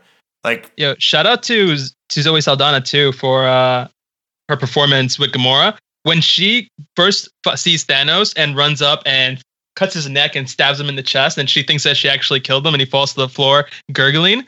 She crouches down on the floor in like a sitting fetal position, and she doesn't even cry. She screams like this like lost child that just saw something horrible. And it was just this really emotional scene that I wasn't expecting coming out of the most badass, most dangerous woman in the universe. To see her kill her father, which is her goal, but then also react with just horror at the fact that she did have to kill her father, was just so. There was so much complexity and nuance in that, and their whole relationship. And I just thought it was fantastic. Let's toss it over to Mocha. You have anything else for Thanos before I toss it over to Abbott and Kyle? Yeah, I do. Just a couple of things. Sort of in line with what everybody else was saying, but just be more specific. Humanizing Thanos and kind of looking over or ignoring his obsession with death for this movie, at least, was the smartest thing the Russo brothers could have done. They took the most alien enemy we've seen in the entire MCU and somehow made him the most human. And in doing so, they created just a surprisingly nuanced villain and someone who's really complex in a way that we haven't gotten at all in the MCU, at least not this close. We've had some good villains, but Thanos just really takes the cake. Kyle, looks like you have an incorrect rebuttal. Do you want to go ahead? Killmonger. Killmonger was complex, but not. Yeah. I think that Thanos still takes the cake over him. He's not an alien. I think, well, yeah, but Killmonger also did a couple of things in the movie that made him seem like, okay, you didn't need to do those. Killmonger was driven by rage ultimately, Yeah. and he did have complexity, but not like Thanos. Yeah. Thanos was driven by his obsession with the notion that he had to carry this burden for the universe in order to make it better because no one else would, and he had to sacrifice everything. Like he says it when he has that vision of Gamora after he completes the gauntlet. She's like, "What did it cost?" And he says, "Everything." And that's not what we got from Killmonger. Killmonger was great, but I really think Thanos just took it to a different level. Abbott, Kyle, what do you guys have to talk about? Anything more before I toss it over to Maddox about Thanos? I like the fact that Thanos was kind of OP, like overpowered, but it didn't bother me the fact that like he beat down the Hulk within the first like 10 minutes of the film. Like it kind of set the stage and raised the stakes, but like you felt that like even without the glove, he probably could have accomplished that. Like he's a big motherfucker. Like he could have just handled that on his own, like almost. And like they really kind of set like who he is, like what he wants to do, how he's going to do it. And I thought that was great. But also beyond that, the fact that like he is a full CG character just with Josh Brolin's face slapped on it was amazing. Like I've seen Josh Brolin in a lot of dramatic roles. I mean, he's played George W. Bush, for example. But like even just seeing him in like No Country for Old Men, like he can handle these roles and suddenly he's in a Marvel role and all you see is his face slapped on this giant purple grimace motherfucker and you're just like, wow, you are really like even just with your face, you're bringing it. Like you know like how to act this role even though someone else is moving for you or someone else is moving you along the scene. And it really worked. Like I wasn't distracted. There was no uncanny valley moment where I was like, oh, he's a computer generated guy. Like I don't care about this guy. He was still very formidable and I thought that was great for Thanos and I thought it was handled very well. I was very skeptical at first because he looked a little different and there's all those memes going around about how he like bleached his purple skin and all this stuff, but he was still very well accomplished in the movie, and I thought that his emotions came through, especially towards the middle to the end of the movie when the tears come through. Like it just really conveys his emotion, which I think for me is what usually blocks like the CG characters is like emotion, like the movement of the eyebrows. Yeah. Yo, Abbott, one thing. So, first of all, the detail was incredible. I noticed they had literally like eyelashes moving on their own when they'd zoom in on his face, which was unbelievable. The other thing is that this quest was definitely aided by the Infinity Stones, but his ego was still there. Like he knew he had to accomplish the goal, and he'd use any means necessary to get to the goal. But his ego prevented him from just going out and as soon as he got one Infinity Stone, just using it. Like he could have used the Infinity Stone, the Power Stone to beat the Hulk, and he didn't. He just flat out wrecked him. And he only used them at the worst possible cases. Like he used the Soul Stone to get to Strange. What was it? He used Reality Stone to trick the Guardians. Like he used them as a last Power Stone to rip the moon down from Titan. Oh, that part was so cool. Well, yeah, but that's just because he was super pissed. Like that was him acting out of pure rage. Right. You guys realize Titan's not that far away. That's just Saturn. That's like Saturn's moon. The thing is, Ego died in Guardians of the Galaxy too. Damn it, Rob! I was so close to making that. Beat you to it. This is usually where he says spoilers. But he no, I'm not saying spoilers. Fuck you guys. Not Guardians you, Rob. I'm too. talking like Warren. Oh, yeah, fuck you, Warren. No spoilers. We can all go with a good old F you, Warren. But the thing is... Ego the Living Planet. You can't say no spoilers when we started we're in the no spoil or the spoiler full section of this podcast. We gave you a minute to get away. It's on your ears. The big thing is though that Thanos did take on every single challenge by himself if he could, and only resorted to this like the MacGuffin if he needed to, which I thought was very telling on that character. That's a good call out. MacGuffin sounds like a delicious breakfast sandwich. Just saying. I mean, they're not bad. I mean, pretty much what everybody else has already said. I was really skeptical that Thanos was going to be a good villain. Just from previous like end of credit scenes and the trailers, I thought it was going to be kind of a CGI mess, and it wasn't going to be that good of a character. But I was surprised. Kind of on Fluid's point about his ego, I thought that was important because it worked in that his character wasn't overpowered. Because like he could have like killed people along the way, but he left a lot of them alive throughout the movie. He could have killed like all the Guardians and whatnot and not had to worry about them later. When he turned Star-Lord's gun to Bubbles and then just says, "I like you," and then disappeared. Yeah. Oh, it was so cold. I was a little bit surprised when Drax and Mantis like got turned back. I thought he was going to leave him like that. So I think it speaks a lot to his character in that he's really full of himself, and he just thought that they wouldn't present a problem later on. And I mean, he got his way, so they didn't. But I thought that was an interesting way to take his character. It also like highlights too his notion that what he's doing is about justness and balance. Yeah. Like he was powerful enough to kill anyone who got in his way, like you said, but he didn't kill people unnecessarily because he felt that the only proper way to kill people was to do it at random, and that's how that would be fair. He wasn't cruel for the sake of being cruel, even though he would do incredibly fucked up shit. It wasn't like most of the time, it wasn't just to be an asshole. It's almost like Marvel's Two-Face. Flip a coin.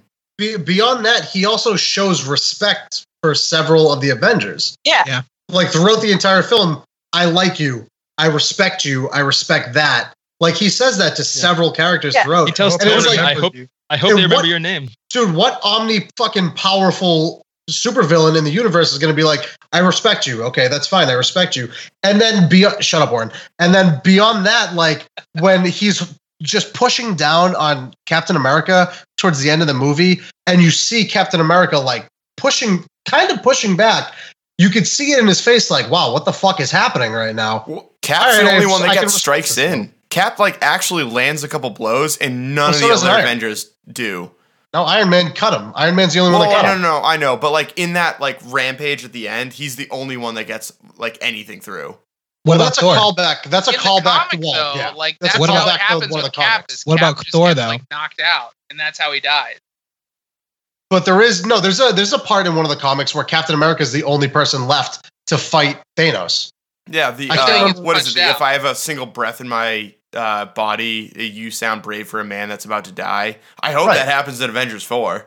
Oh yeah, and then he'll die. Then he dances with Peggy, and then Mike Blewett is bawling his eyes out. It's gonna be nuts. Like his whole skull just like. I'm gonna toss it over to Kyle before we move on to our favorite section, theories about the future movies. So, Kyle, I'm glad it came here, especially after that part, because there is.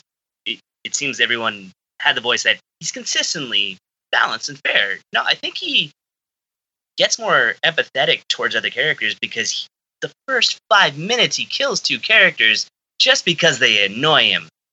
Like Heimdall and Loki. Like, so he killed Loki because Loki betrayed him. Loki was one of his servants, and then he tried to run off with the Tesseract. And then he tried to kill him. I'm just saying that wasn't just for fun. And like Maddox said, he tried to kill him afterwards. Like, and Heimdall like used his power to send the Hulk away. Okay. The only time he really went all back, of these other characters try and stop him. Did that not piss him off? Like, I just don't think it's very different, or that he's more ruthless back then and he becomes more balanced. There's like, listen, if you're just not directly stopping me, then I'm just get out of my way. Well, keep this in mind too. When Thanos shows up on Thor's ship, that is the remainder of Asgard, right? So what's left of that planet is there. And then Thanos allows half of that group to leave, and then everyone else who's on that ship, he kills. That was part of his balance. Every world he went to, he killed half the population. It's just that for Asgard, there wasn't much of that population left.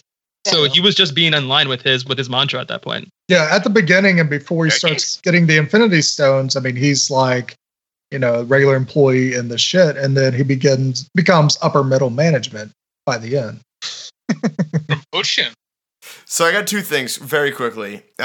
One, Thor 2 is god awful. Let's just get that out there one more time. Just because, so we had 2. But it's got Kat Dennings in it. Didn't that establish and Natalie Portman. The stones was?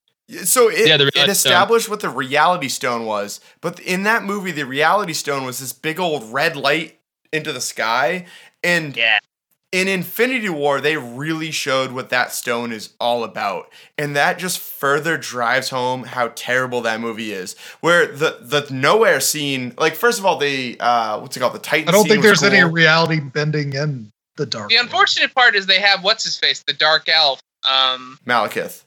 Malekith is like a great bad guy.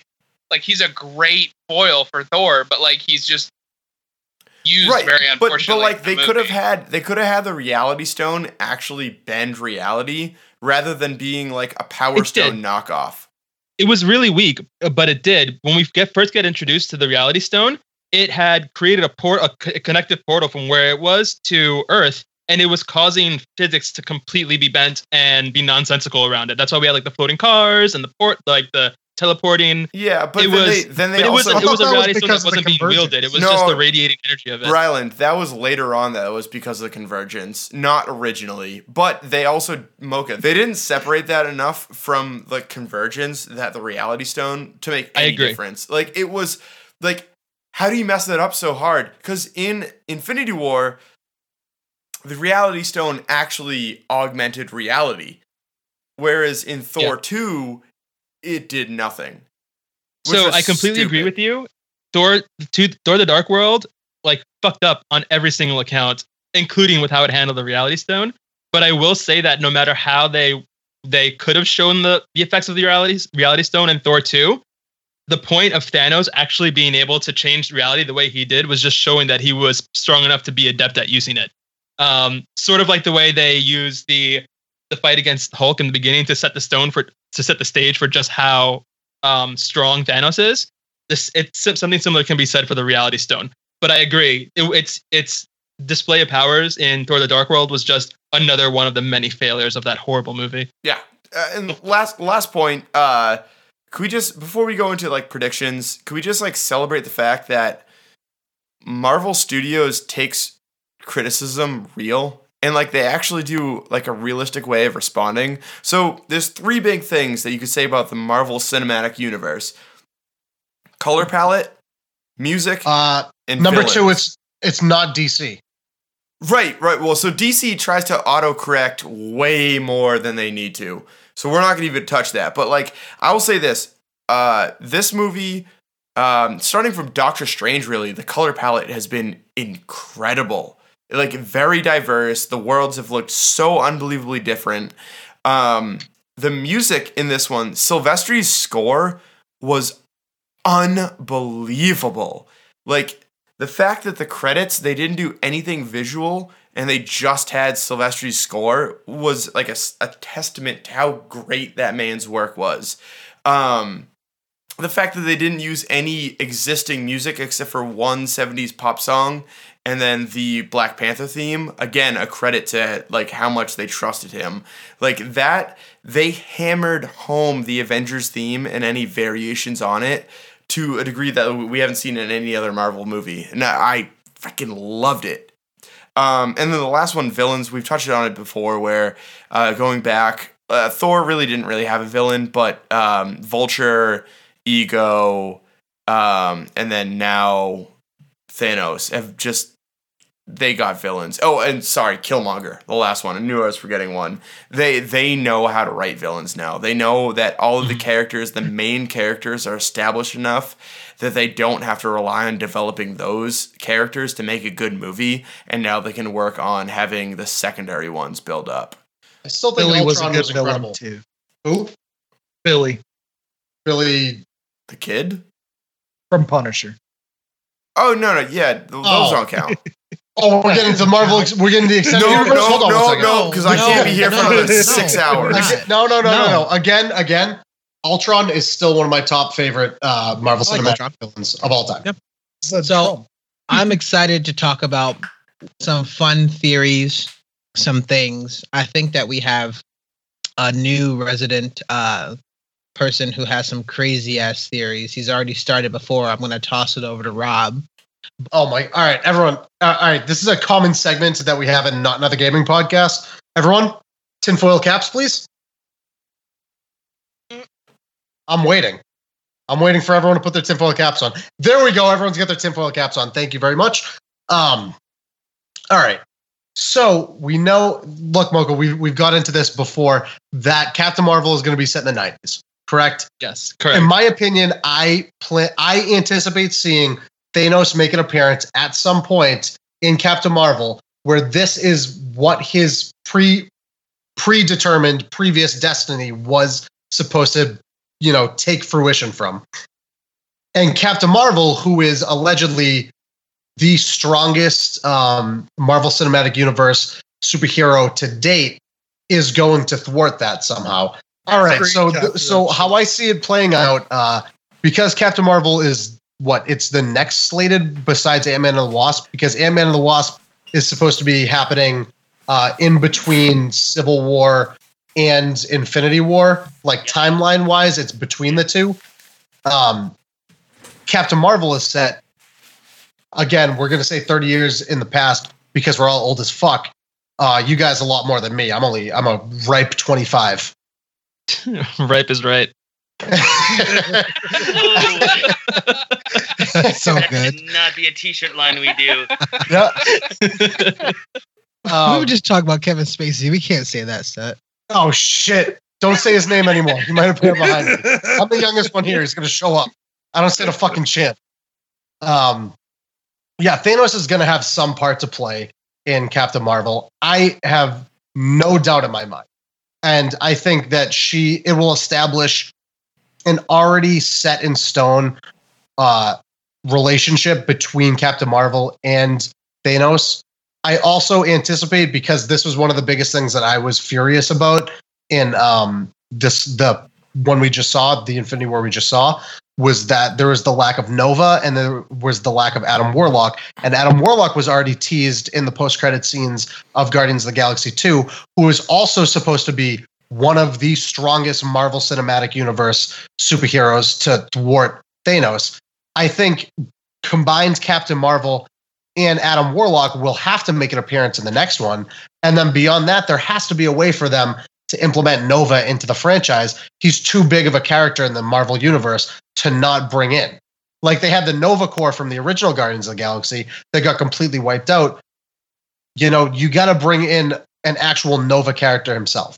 Beyond that, in the next one, there's going to be a way, the one plan that Doctor Strange saw into the future out of the however 14 million many possibilities, this has to be the timeline leading up to, that's the only way we can win. I gave him the time stone. Fuck it, this is on you guys now. You guys got to continue through with this.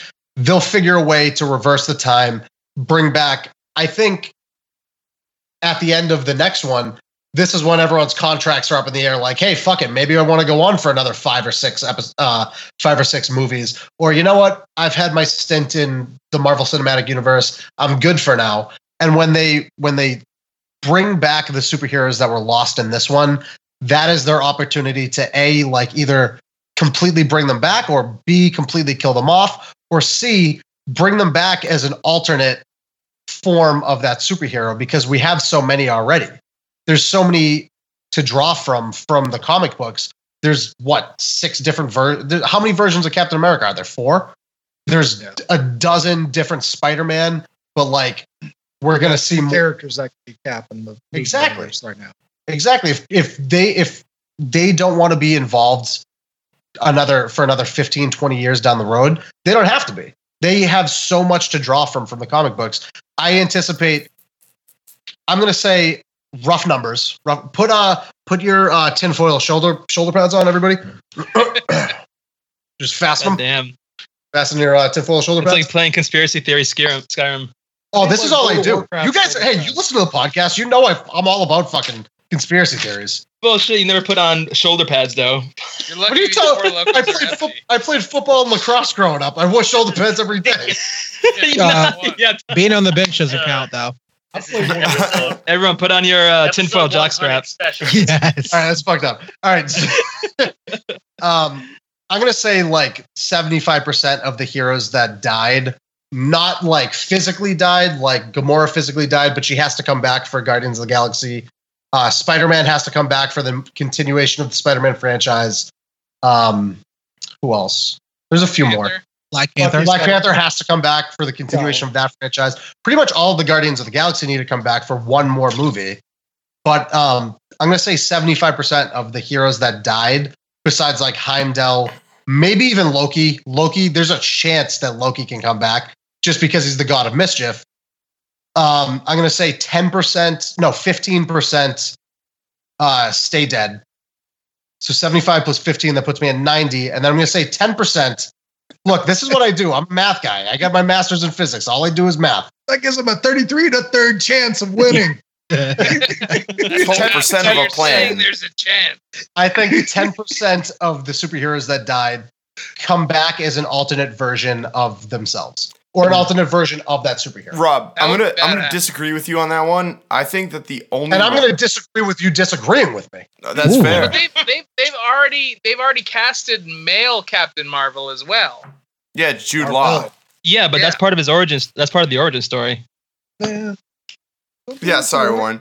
I know. I wasn't gonna say it, and then you said it. And I was like, oh no, Warren. Yes, we haven't gone again. So Rob, the thing about this one is, I think the only one that is actually constrained is Doctor Strange. Like, Doctor Strange is set up as the villain, or like the counterpart to Mordo for the next one, whereas you could do Guardians of the Galaxy and just inject Iron Man and Thor, and then add one cosmic person like Richard Rider. Well, no, that doesn't make sense because the whole purpose of Guardians of the Galaxy 3 is to put more of a focus on Gamora and not the rest of the Guardians. It's still focused around. Really? Warren, take your headset off one more time. I heard James Gunn. Sorry, go ahead. Guardians of the Galaxy, the plot behind Guardians of the Galaxy 3 is supposed to be more tightly focused on Gamora as compared to the rest of the Guardians of the Galaxy core cast. That's why I anticipate all of them coming back. Interesting, because I heard that it was going to be most of the characters do not come back for 3.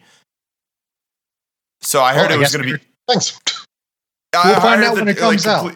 I heard We'll circle back at Guardians of the Galaxy 3 when I have all these predictions right.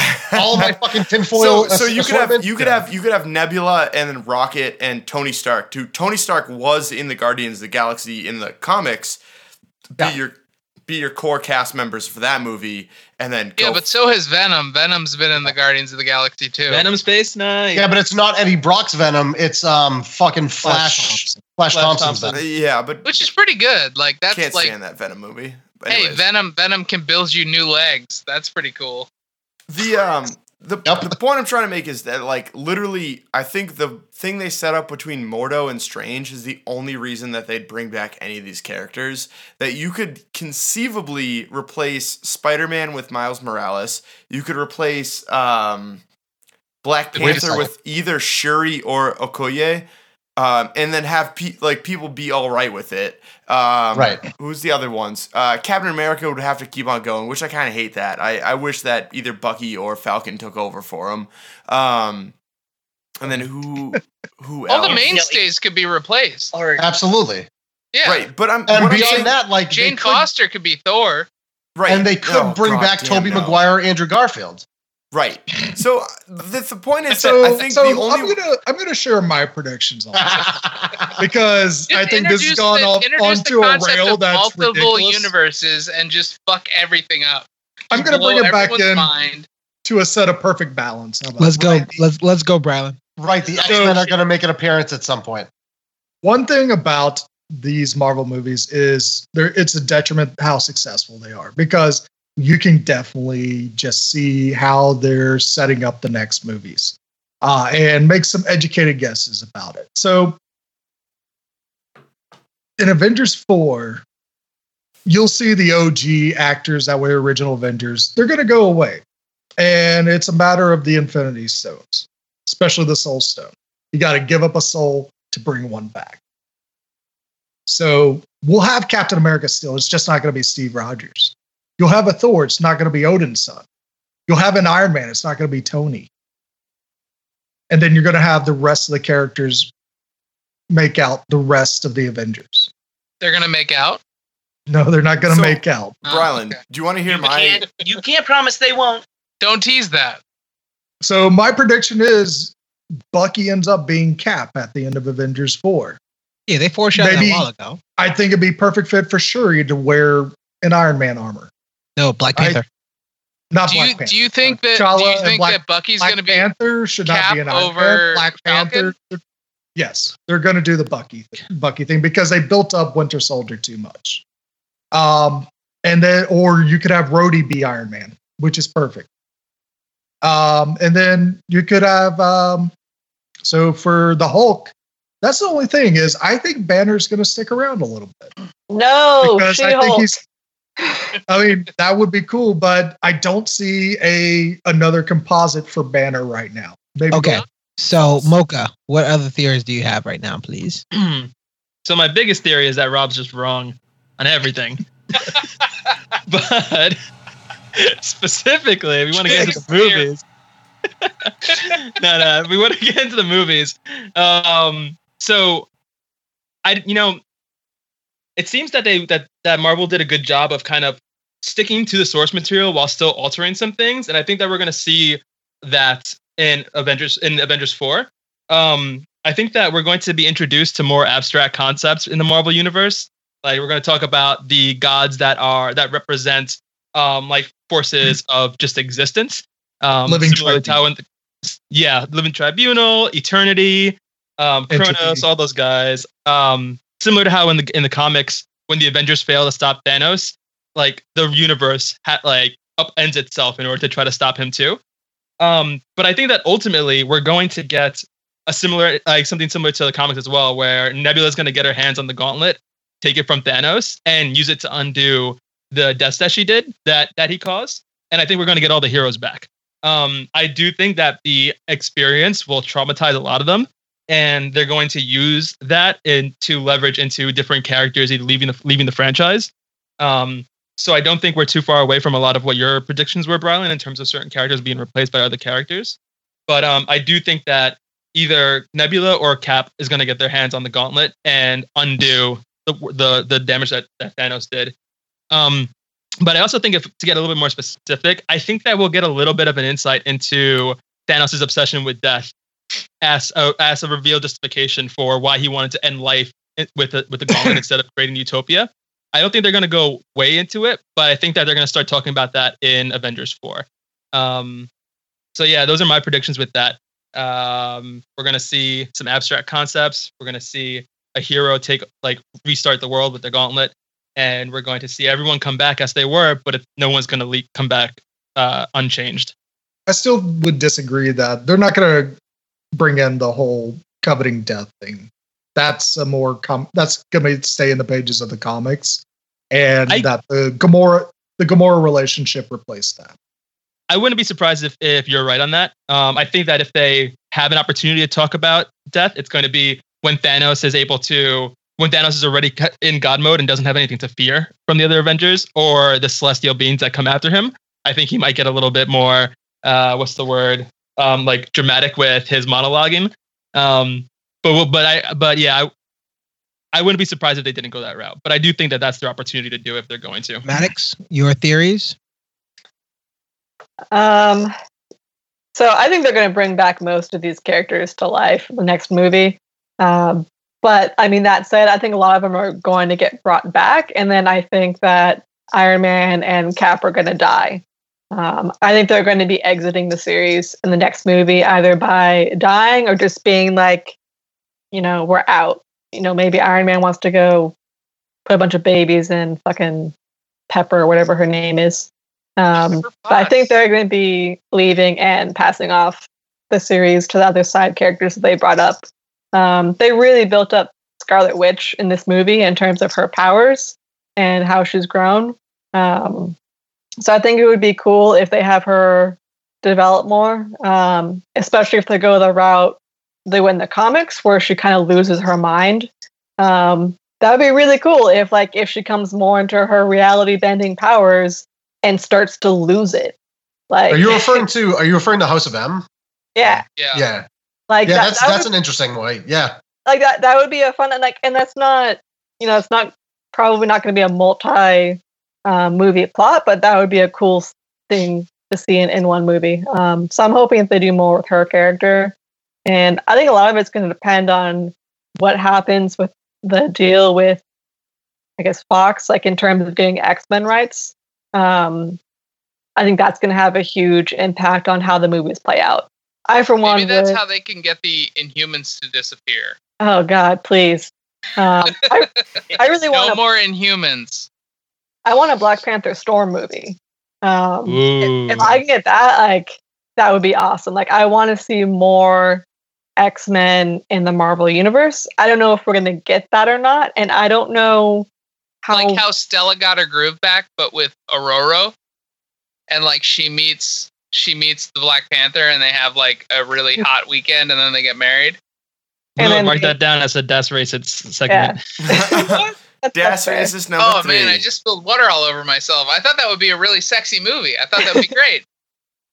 I think my only concern is Marvel likes to have everything planned out, and so I don't know how this is going to work with if they don't know for sure how long they're going to have the rights to these characters and if they're going to be able to use them. Like, does that mean that they're going to have the roadmap for the next 5 years and we're not going to get any of the X-Men? Maddox, apparently Feige just had a meeting about 2024, 2025. Just now. Like a week ago. He was just like, yeah, I just got out of a meeting. We discussed what happens in 2024. Like, we're not even going to be alive at that point. Oh, yeah. No. We're already old as shit. Like, we're not going to make it to that. We're not going to live. You're all are already old as shit, you mean. Yeah, Speak for yourselves, old timers. I'm taking my you vitamins. are not 24.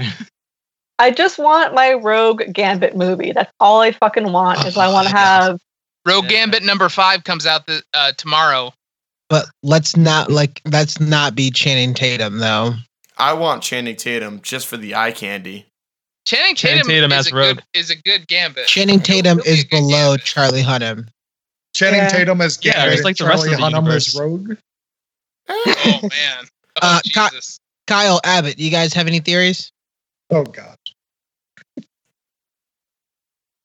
Most of the ones that I wanted to hear is the ones that I like brought up when I asked, what's his motives? How is he tied into everything? And a lot of that was covered there. So that was the discussion I wanted to have. Yo. I personally want more. I want more Red Skull. I want Adam Warlock. Obviously, I want more Captain Marvel, which they say essentially they're going to deliver. I want more, just like more new characters introduced in the end. Like if they're going to kill off a bunch of characters, which I think they're going to do, I think they're going to basically reintroduce a lot of the characters they kill off, because they're not going to kill off a lot of these new characters that they've basically dissolved in this movie. They're not going to do it. Like that would be dumb. That's not going to make money for them. So they're going to bring them back, and then they're going to introduce some new characters so that they can kill off Cap and Iron Man. This just makes sense business-wise. And this is how money works. So I'm excited to see who they bring in. Like if they do bring in Captain Marvel, if they do bring in Adam Warlock, if they do bring in, for example, like Beta Ray Bill as like a small, like kind of cameo, that would be cool. Because then we could get a Thor that passes off Stormbreaker to pick up Yarnborn, and that would be a cool side story. Because Yarnborn is like really cool. It's like a hammer and an axe. I thought they did a bit of Beta Ray Bill. Oh, that was his face is on in Ragnarok. Yeah, he's one of the champions. Yeah. Exactly. So they did. Okay, Ragnarok, that's what I thought. Okay. Yeah, but like, so I know that in real life. Technically, real life, he's a canon character in the MCU.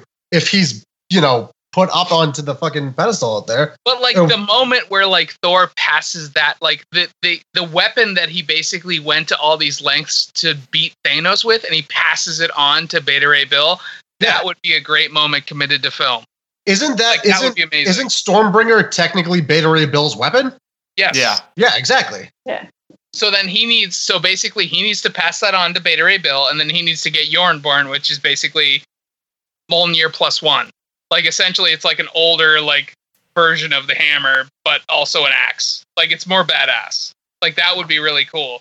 And then also so many other things. Like again, like Maddox and I talked about this. Like I think it would be really great if we see a transition where the Marvel universe isn't dominated by men. I think as soon as Captain Marvel comes in and sort of takes over, I think there's this great, in the comics there's been this great conversation between Captain Marvel and Captain America where they're like, well, actually, who has the outranking position? And they kind of joke about it, but really it's technically Captain Marvel, because Captain America never really made anything past private, because he was only made Captain America because he got the injection of the super serum, but he was still technically a private. Like, things like that I think would be amazing if, Captain Marvel comes in, She-Hulk comes in, like Lady Thor comes in, like all these women kind of take over. Kamala I think Khan. that would be amazing if we see that kind of happen over the next few years. That would be incredible. So that's where I see things going. If Captain Marvel rolls in at one point and like Bruce Banner is off the scene, I'm like, oh damn, I wish we had a Hulk right now. And she's like, oh, I have a Hulk. And like Jennifer I get angry all just the like time. comes strolling in and is like, oh hey, what's up?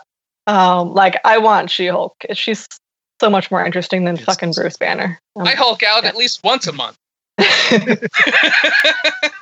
I'm gonna toss it over to Blewett, because I just looked at. I think you have a huge point that I actually have been spouting about myself. So Blewett, holla at your boy. So honestly, like my thoughts were more on the next movie, not like the movies to come. And I think that Ant-Man and the Wasp honestly holds the key to that. There was this one throwaway line in Ant-Man 1 where they were talking about the quantum realm. And they said that the quantum realm breaks down both space and time. And if you use that and think about it a little bit, that is 2 of the 6 Infinity Stones. And then I think the quote also pertained to reality, where that reality breaks down when you lose space and time. And it's literally half of the Infinity Stones in one realm. And I think that Ant-Man... What? So what if he does something in that movie to wind up back on like Thanos' gauntlet, and the end of Ant-Man and the Wasp is him riding an ant on like Thanos' gauntlet in the past, and he can just pluck a gem off the gauntlet. No, that would be amazing. That's not what I want to talk. But like through the quantum realm, they could potentially break through space and time, so they could go anywhere at any time. That's what I'm saying. Like, why wouldn't you go to like Thanos' knuckle 3 months from now, and then pop a gem off, and then pop a roach, and then pop a roach. But so that's literally, I think that's what's going to happen, where they bring back these people because they travel back in time into different places through Ant-Man's capabilities. So while I think that this movie is going to be hilarious and stupid and nonsensical, I think that the concepts introduced are going to be ultimately the way that they beat Thanos. Which, the more Paul Rudd, the better. That's what I actually was talking about, of how I think the way that I was looking at it is, I don't know what's going to happen, obviously, in the this next Ant-Man movie, but it had something to do with what they mentioned in Ant-Man #1 of literally going and exploring the microverse, and that's going to be a key of how Ant-Man and potentially the Wasp, right, are going to be a part of this next battle, and that same exact thing, or this is how they avoided death. This is how they avoided being like eradicated, is because they were in the microverse. That's therefore it's a different universe, and it didn't really affect them. Same universe, different dimension, but it will be interesting if they use actual physics to beat infinity. You know, like the only way to realistically, nothing beats an Infinity Stone. But if you can physics, you say. But if you can, yeah, right. But if you can, puts on his cape. If you can bend physics, you might be able to, like, you know, the whole thing about space, like hyperspace is that we don't actually travel in a straight distance. It's you bend time to bend the distance. Like, if you can break physics, you can break infinity. And I think that's what you're going to see explored in Ant-Man versus the Wasp. It's the opposite. You don't you bend the distance to bend to change the time. Right. Yes. So instead of traveling, instead of traveling into the X or to the Y direction, you travel through the Z direction. Yeah. No, I'm pretty sure Blewett has the doctorate in physics here. So you're right. I don't know what the fuck I'm talking about. I didn't go to grad school. No, you didn't. But hey, I mean, I'm glad I got the words. I'm glad I got words. Like they weren't just made up. Just Words made good. Glad I got it. So if you put the Band-Aid on the wristwatch, you're obviously going to be able to travel millions of miles at once Exactly. in no time at all. What else you got, Blood? No, that's it. That's my crazy theory. Ant-Man is literally the key to Avengers 4 because he can, on his own, can bend space and time, which is 2 Infinity Stones. Which is a third. I will buy you a beer. No. So the half I got was the reality. So if you can bend space and time, you can bend reality, and that's the half. In conclusion, we're gonna leave with everybody and all of our beautiful, beautiful listeners, all of our Ryan Dowds and Derek Sungs out there in the world. Wait, can I tell my theory? Yeah, go ahead. You already did. I think Hawkeye is going to come out of nowhere and kick Thanos in the nuts. Do you mean the chin? He's probably not wearing a cup. He's not thinking about it. He's like, "Oh, arrows," and he's like, "No, my foot. You're nuts." And then the end of the movie. It would be interesting if Hawkeye's family just dissolves and he's like, son of a bitch. And that's what's going to happen. And he's going to flick his fingernails off at people like precision, like in your eyeballs. That's what Hawkeye does. But he's going to kick Thanos in the nuts. In conclusion, we will say this is going to be like given like final thoughts. Like, would you recommend this movie? And if you do recommend this movie, what other movies would you tell everybody to go watch beforehand? I will start with our special guest, the one that everybody likes, Maddox. In conclusion, what would you say about Avengers Infinity War? Wow, I almost called this Age of Ultron because of you, Rob. Like so many times. It's not it. I like that movie, but it's not it. Maddox, what do you got? I'm really impressed that Marvel was able to pull this off. I mean, nobody's ever done something like this before. Like, they have been building up this movie for the past decade, introducing characters in their own movies, and then having those characters interact with other characters in other movies just to build up to this. Like, that is insane, and I am so happy that it didn't suck. Everything in it just worked so well. So I think everybody should go and see it. Rob. The movie was absolutely fucking incredible. I want so badly to. That comes out in June. Incredibles 2? Is that what you're referring to? Yes, it's a bad joke. Is that the joke you're trying to make? Because it was terrible. That was the opposite of incredible. Fuck your you, joke. Warren. It was Fuck fucking you. terrible. The Terribles coming soon. Yeah, the Terribles. Brought to you by Warren. Like I was saying, before I was interrupted by such a terrible joke.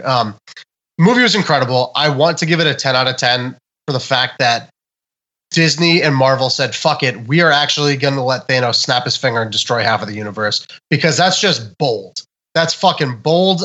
Nobody really thought that they were going to go through with it. And they said, you know what? Fuck your expectations. We are going to go through with it. So I want to give it a 10 out of 10 for that sheer fact. But then I want to give it a 9 because I'm really upset that they didn't introduce new characters.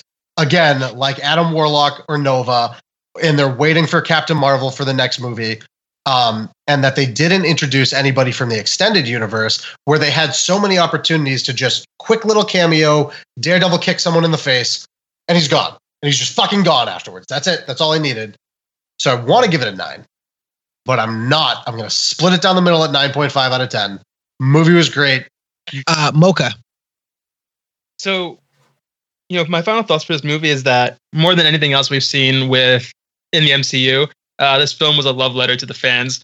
It was a love letter to all the fans who have been there since 2008's Iron Man. It was a love letter to all the fans who've been reading comics. They just really went out of their way to kind of please people on that. And honestly, it's been a few days since I saw it, and I'm still shocked. I'm still shocked that this story at all was adapted for mainstream audiences and that it was done so effectively.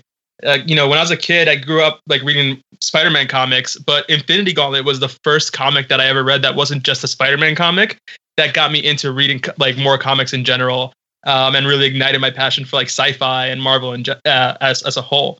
And if you had told me at any point in my life, including up to about a year and a half ago, that Marvel was going to be able to not only make an Infinity Gauntlet movie, but also successfully like adapt the weirdness and the abstract natures and the craziness from the comics onto the screen and do it well, I would not have believed you. I would have been like, you're fucking crazy. That makes no goddamn sense. So I'm just super psyched. I think that anybody who likes these characters or these movies should go see it. Kyle, final thoughts? My final thoughts is all will be taken over by Captain Physics, provided by Dr. Bob. And that's how this all comes down. And that's why it gets 11 out of 5 for me. All right. That's pretty solid. Great. The movie's great. I give like solid 9 out of 10. There was a lot of very fast pacing, a lot of things that could have breathed a little bit more, even though I know it's split into 2, which makes me wonder how much more is going to be like shocked into this. All the same, I kind of liked that it never let me breathe. Like there was a lot of tension like that was put into that. So that's why I still very much enjoyed it as much. That's cute. Abbott, final thoughts? Yeah, and I think Marvel handled it very well, considering the fact that in the midst of this is when they finally locked down the fact that both Fox and Sony had sort of bent their will, and they sort of at this point have access to all the characters that they need for the most part, but it's not going to be a year or two until they're actually able to access fully Spider-Man and the X-Men and the Fantastic Four and things like that. Like, for example, replacing the Herald of Galactus with Hulk was very bold, and I think that was really cool to sort of have that Bruce Banner moment rather than the Silver Surfer being like, oh shit, Thanos is on his way. Oh, you guys got to look out. And suddenly it's the Hulk, very humbled in this moment where he tells everybody, like, that almost like doubles the stakes. In the comic, you're like, oh shit, like Silver Surfer was still flung across the galaxy to tell you these things. But when it's the Hulk, it's very terrestrial. You kind of get that feeling of like he's the strongest person on Earth and he's still terrified. And that's great. And I think that really builds things up for the people who've been watching these movies over the last 10 years. But ultimately, I think that going forward, the next few movies over the next few years, considering how they're going to handle things, is going to be very interesting. And I think that we might actually wind up seeing the Silver Surfer, or we might actually wind up seeing the Fantastic Four interact with these characters. And that's very exciting. And I think that unlocking these things through this event, it is an event. Like, that's how they used to call it in the comics. Like, now it's like a movie event. And I think that going forward, things are just going to get more complex, and it's sort of normalizing the regular film viewing audience to these things. And I think that's really great because it's going to make them more apt to accept these things versus having to read 12 different comics in the week that comes in. They're just going to be able to see 1 or 2 movies and be like, okay, I'm ready for the next one. And I'm very excited for that. And I'm very excited to see where they go after this, after especially the folks who come into this seeing only just the movies and being like, oh, they just killed off all my favorite characters. It's like, no, they're okay. You're fine. Like, someone like me can see that and be like, they'll be back, but like, wait till you see what they do to your actual favorite characters next year. Like, I'm excited. I'm excited dually to see how the people react. The people who did grunt and kind of moan when they did kill off some of their favorite characters this time, see how they react to the characters who've been there for years next year. Like, 2019 is going to be the year of the groan. They're going to see, exactly. They're going to see the follow-up. They're going to see Avengers 4, and then that's when you're really going to see the oh shit moment. Like, everybody thinks that this movie was heavy. Wait until they see the next Avengers. Mm-hmm. That's what I'm excited for, and that's what this movie was for. It's a great movie. See it, no matter what. Go out of your way, see it. But next year is going to be, just prepare for it, because it's going to be great, but it's going to be doubly as heavy as you think this movie is. The only thing I want in this next movie is more death. Yeah. I mean, we don't have to have Thanos and death. Like, that I don't think is necessary. I think they did a very masterful way of kind of negating that, but I think that we do have to kill more people. We do have to kill more characters. We do have to weight it up a little bit. Yeah. I'm going to toss it to Brylin. So just to piggyback off of what everybody said, like, after 10 years of building up to this moment, it's a fantastic moment, and they definitely bring it to life as well as you could expect. Josh Brolin, he brings it as Thanos. We've got a new complex character that, even if he gets defeated, I hope comes back in some capacity in the future as well. The only, like, the biggest thing I would say is an issue with this movie is I've seen a couple different reactions to this film. Those that I know who have followed the MCU since its inception and are hardcore invested in it, they love this movie to no end. Anybody where this might have been they tagged along just to go see a movie, they said, yeah, that was a lot of fun and excitement, but I don't know what's going on. So you kind of have to see those movies in order to watch this film. There is no skipping any of the films. Even Incredible Hulk you have to watch to get to this moment. But it's an incredible culmination, incredible, like, just bringing a significant, like, one unique point to this Marvel universe that's been developed. Blueberry. And I hope Avengers 4 is called Avengers Assemble. Blueberry. I can second those sentiments. I really hope it's Avengers Assembled. They need that recombination of Stark and Rogers. This was a perfect range of emotions for me. I don't think I've ever seen a movie where I've laughed as hard as I have. I've nearly come to tears in some scenes, and then I was also blown away by the action. Like, usually a good movie will do one of those three things, and it did all of them. I really didn't think that Civil War could be beaten by, like, for best comic book movie out there, but this did it. Like, it's still up there on whether it's a better movie than Logan or Dark Knight, but, like, this was it. This is the best comic book movie, pure comic book movie that's ever been made. Absolutely. I mean, it's and I know we had talked about it, and I thought about, like, posing that question, but I didn't think it's not the right time for it, because I think this goes into, like, a different sort of category entirely, because it's such an ensemble movie that it's a little bit different. But yeah, I mean, I'm going to go off of everybody. Ensemble. Yeah, well, not only that, but because, like, you can't even put this as, if you rank your, top 10, or if you rank the MCU movies or rank the Marvel movies, you can't really, because this is just about, and I think you mentioned this before, and Blue had mentioned this too, like, there's a bit of piece of each and every one of these movies. Even so, they've gotten the directors. I don't know if they got Taika Waititi, but they've gotten the directors from the previous movies also to direct the film, the scenes from this movie.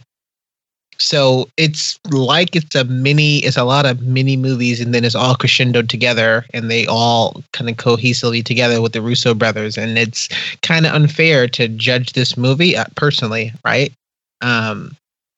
Because it's building off of, and it's using that feedback, and it's using all the information that they had from before into putting this piece of work out. So I don't know if you can. I don't know if you can, like, judge this fairly. That's my reasoning, but I love this movie.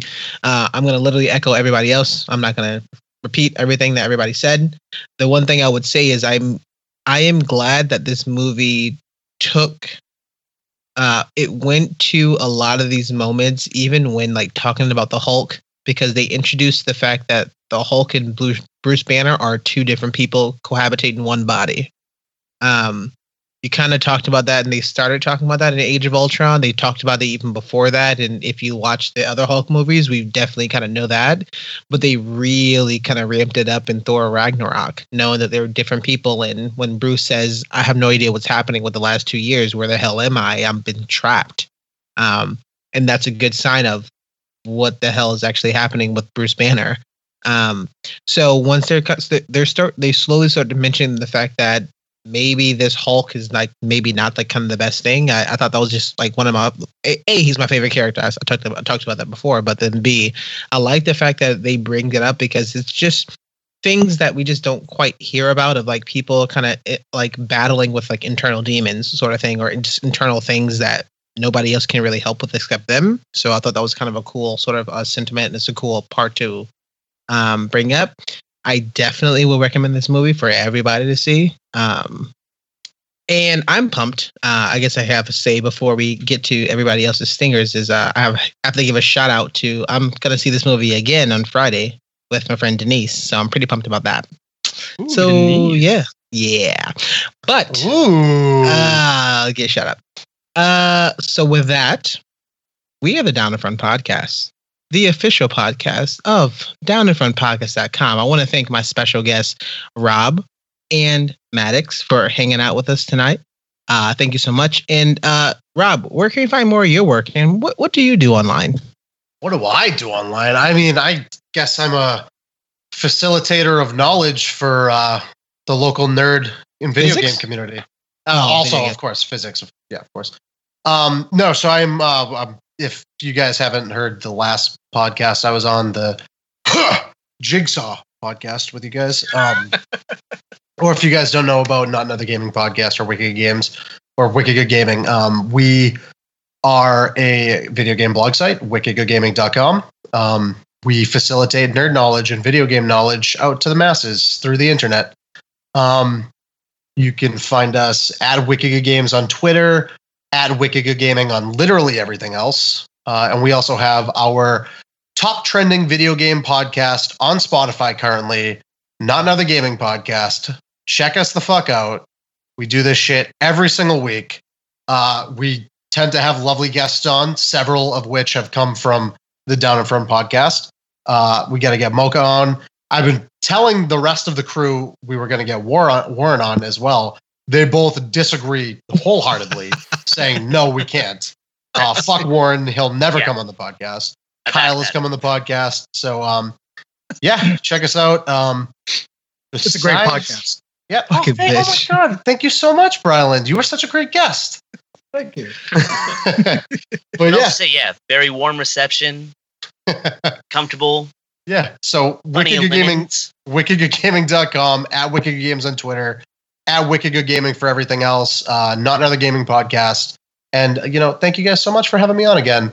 It was a blast. Yeah, we had a good time. I mean, I will glad to definitely, have you. I will see you there for Deadpool and Ant-Man too. Yeah. But the thing is, I got to come back on for Captain Marvel so I can prove my point right and, flip everybody else off again. Like, fuck you guys. My tinfoil cap conspiracy theories are always true. And if you're I wrong, hope you're ready to watch that movie with me. I'll watch it. I will fucking watch. Oh, okay. Well, I like to be Big Spoon. All right. We'll work it out.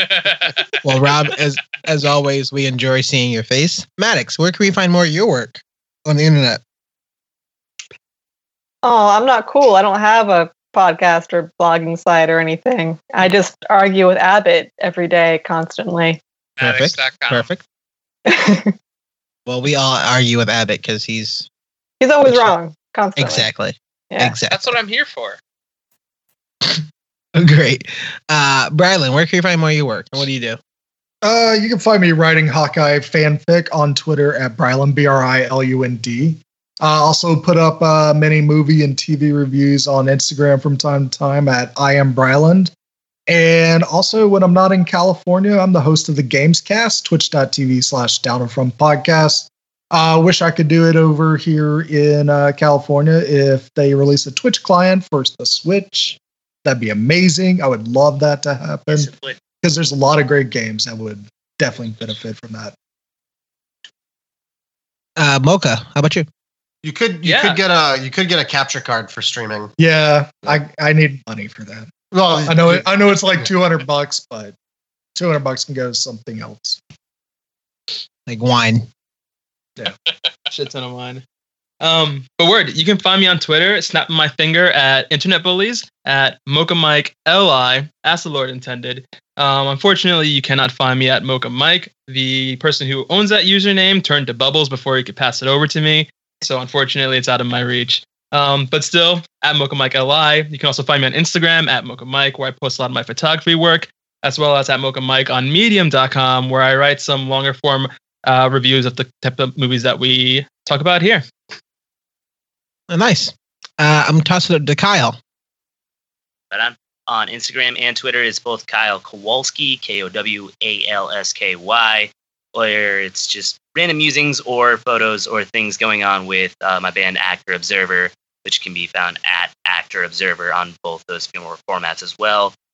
We just finished a tour. We are going to be releasing an album, and there's a lot more exciting things around that to be announced. They can't be announced just yet, and so step on into there to get all those updates. Nice, man. Tease. Thanks. Abbott. Yeah, you can find me on the feed on the Fear Boners episodes. I release those periodically. Every once in a while, we have a new one potentially coming out based around Bruce Campbell.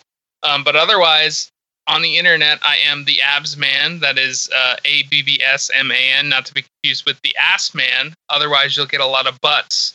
And that's one Billy Gunn. It's true. It's not necessarily a bad thing if you like butts. That's perfectly fine. So it's a 50-50 roll. If you find me, cool. If you find a butt, that's fine.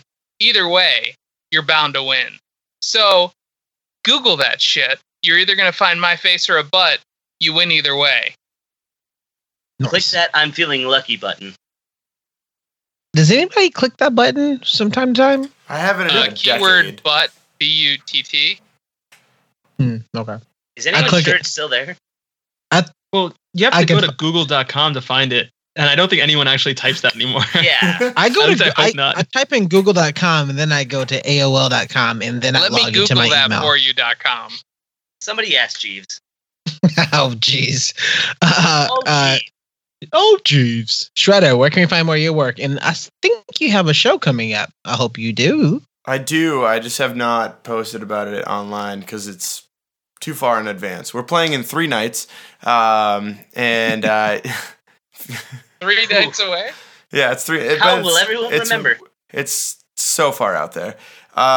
This is, I think, going on our 5th month of having an EP imminently available. Yeah, it's kind of on me. I just gotta mix it. That's it. But yeah, My Noose is the name. Kind of looks like My Anus, but it's a little bit bigger because it's got a space in the middle. If you want to, Isn't. I'll leave it. if you want to, We lost Abbott. Oh, it's my closet. if you want to, you can reach out to us on email. It is, I believe that the snapping happened because I, Jesse Rand, have not spoken to a single woman in 7 months at gmail.com. It's a long one, so let me Power Stone. I believe that the snapping exists because I, Jesse Rand, have not spoken to a single woman in 7 months at gmail.com. Now you're just being hurtful. And we are the Down in Front podcast, and I would say happy birthday to Robin King, Brooke Boardman, Jesse Rand, and the beautiful Bryland. Happy birthday, man. Yeah. I know it's not your birthday quite yet where you at, but it is your birthday where we are. So Happy about fucking 3 hours. episode 100, baby. Bang, bang, bang, bang. That's right. you can find all of our work Or- literally searching the Down in Front podcast. So check out our Twitter _DIFP. Check out our Facebook, facebook.com/Down in Front podcast. We're literally everywhere on the email. We have a website. On our website, we have the video teasers. We have some music from some original music from Blewett himself, as well as our bio. So go definitely check that out, downinfrontpodcast.com. And if you do want to kind of help us out, in any and all support is like amazing. So definitely check out our Patreon, patreon.com/downinfrontpodcast for just $1, Bob. I mean, the price is on the can, right? Price is on the can. Price is on the can. Four Locos. Price is on the can, Very true. Four Locos. Are you guys yet sponsored by Arizona? We Trying are to. working on it. Working to They it. may, We're not They working may or on may have shit. not- We're just saying they that may every or may week have and then not put a restraining order on us, but that's just a way of saying that they love us, right? True. That's what I think. Just to make the heart grow stronger. So That is Mike. we are the Down in Front podcast. We will say thank you so much for hanging out. This is episode 100. We're super excited. Our birthday is coming up, so we will be going through in June for 3 whole years. So I'm super excited about that. So stay tuned for that. We're going to do something special, and maybe we even toss up some gifts. So who even knows? Who even knows? You better open up your wallet. Damn. Not for you. I was going to get for Rob and Maddox. Fuck all you Show all. me your wallet. Thank you so much, everybody, for hanging out with us. Thank you so much for everybody for listening. We will see you soon. Our next episode, we're not entirely sure, just because there's so much stuff going into the summer movies that's already started in April. Thank you. Marvel, and thank you, Disney. So definitely kind of keep an eye out. We're going to be pushing out more and more content as we always do. With that, we will say so long, farewell, Vida say get drunk, and we'll see you later. Adios. Oh, that's what Ultron Destiny feels comes like. for us all. Bye. 100, baby.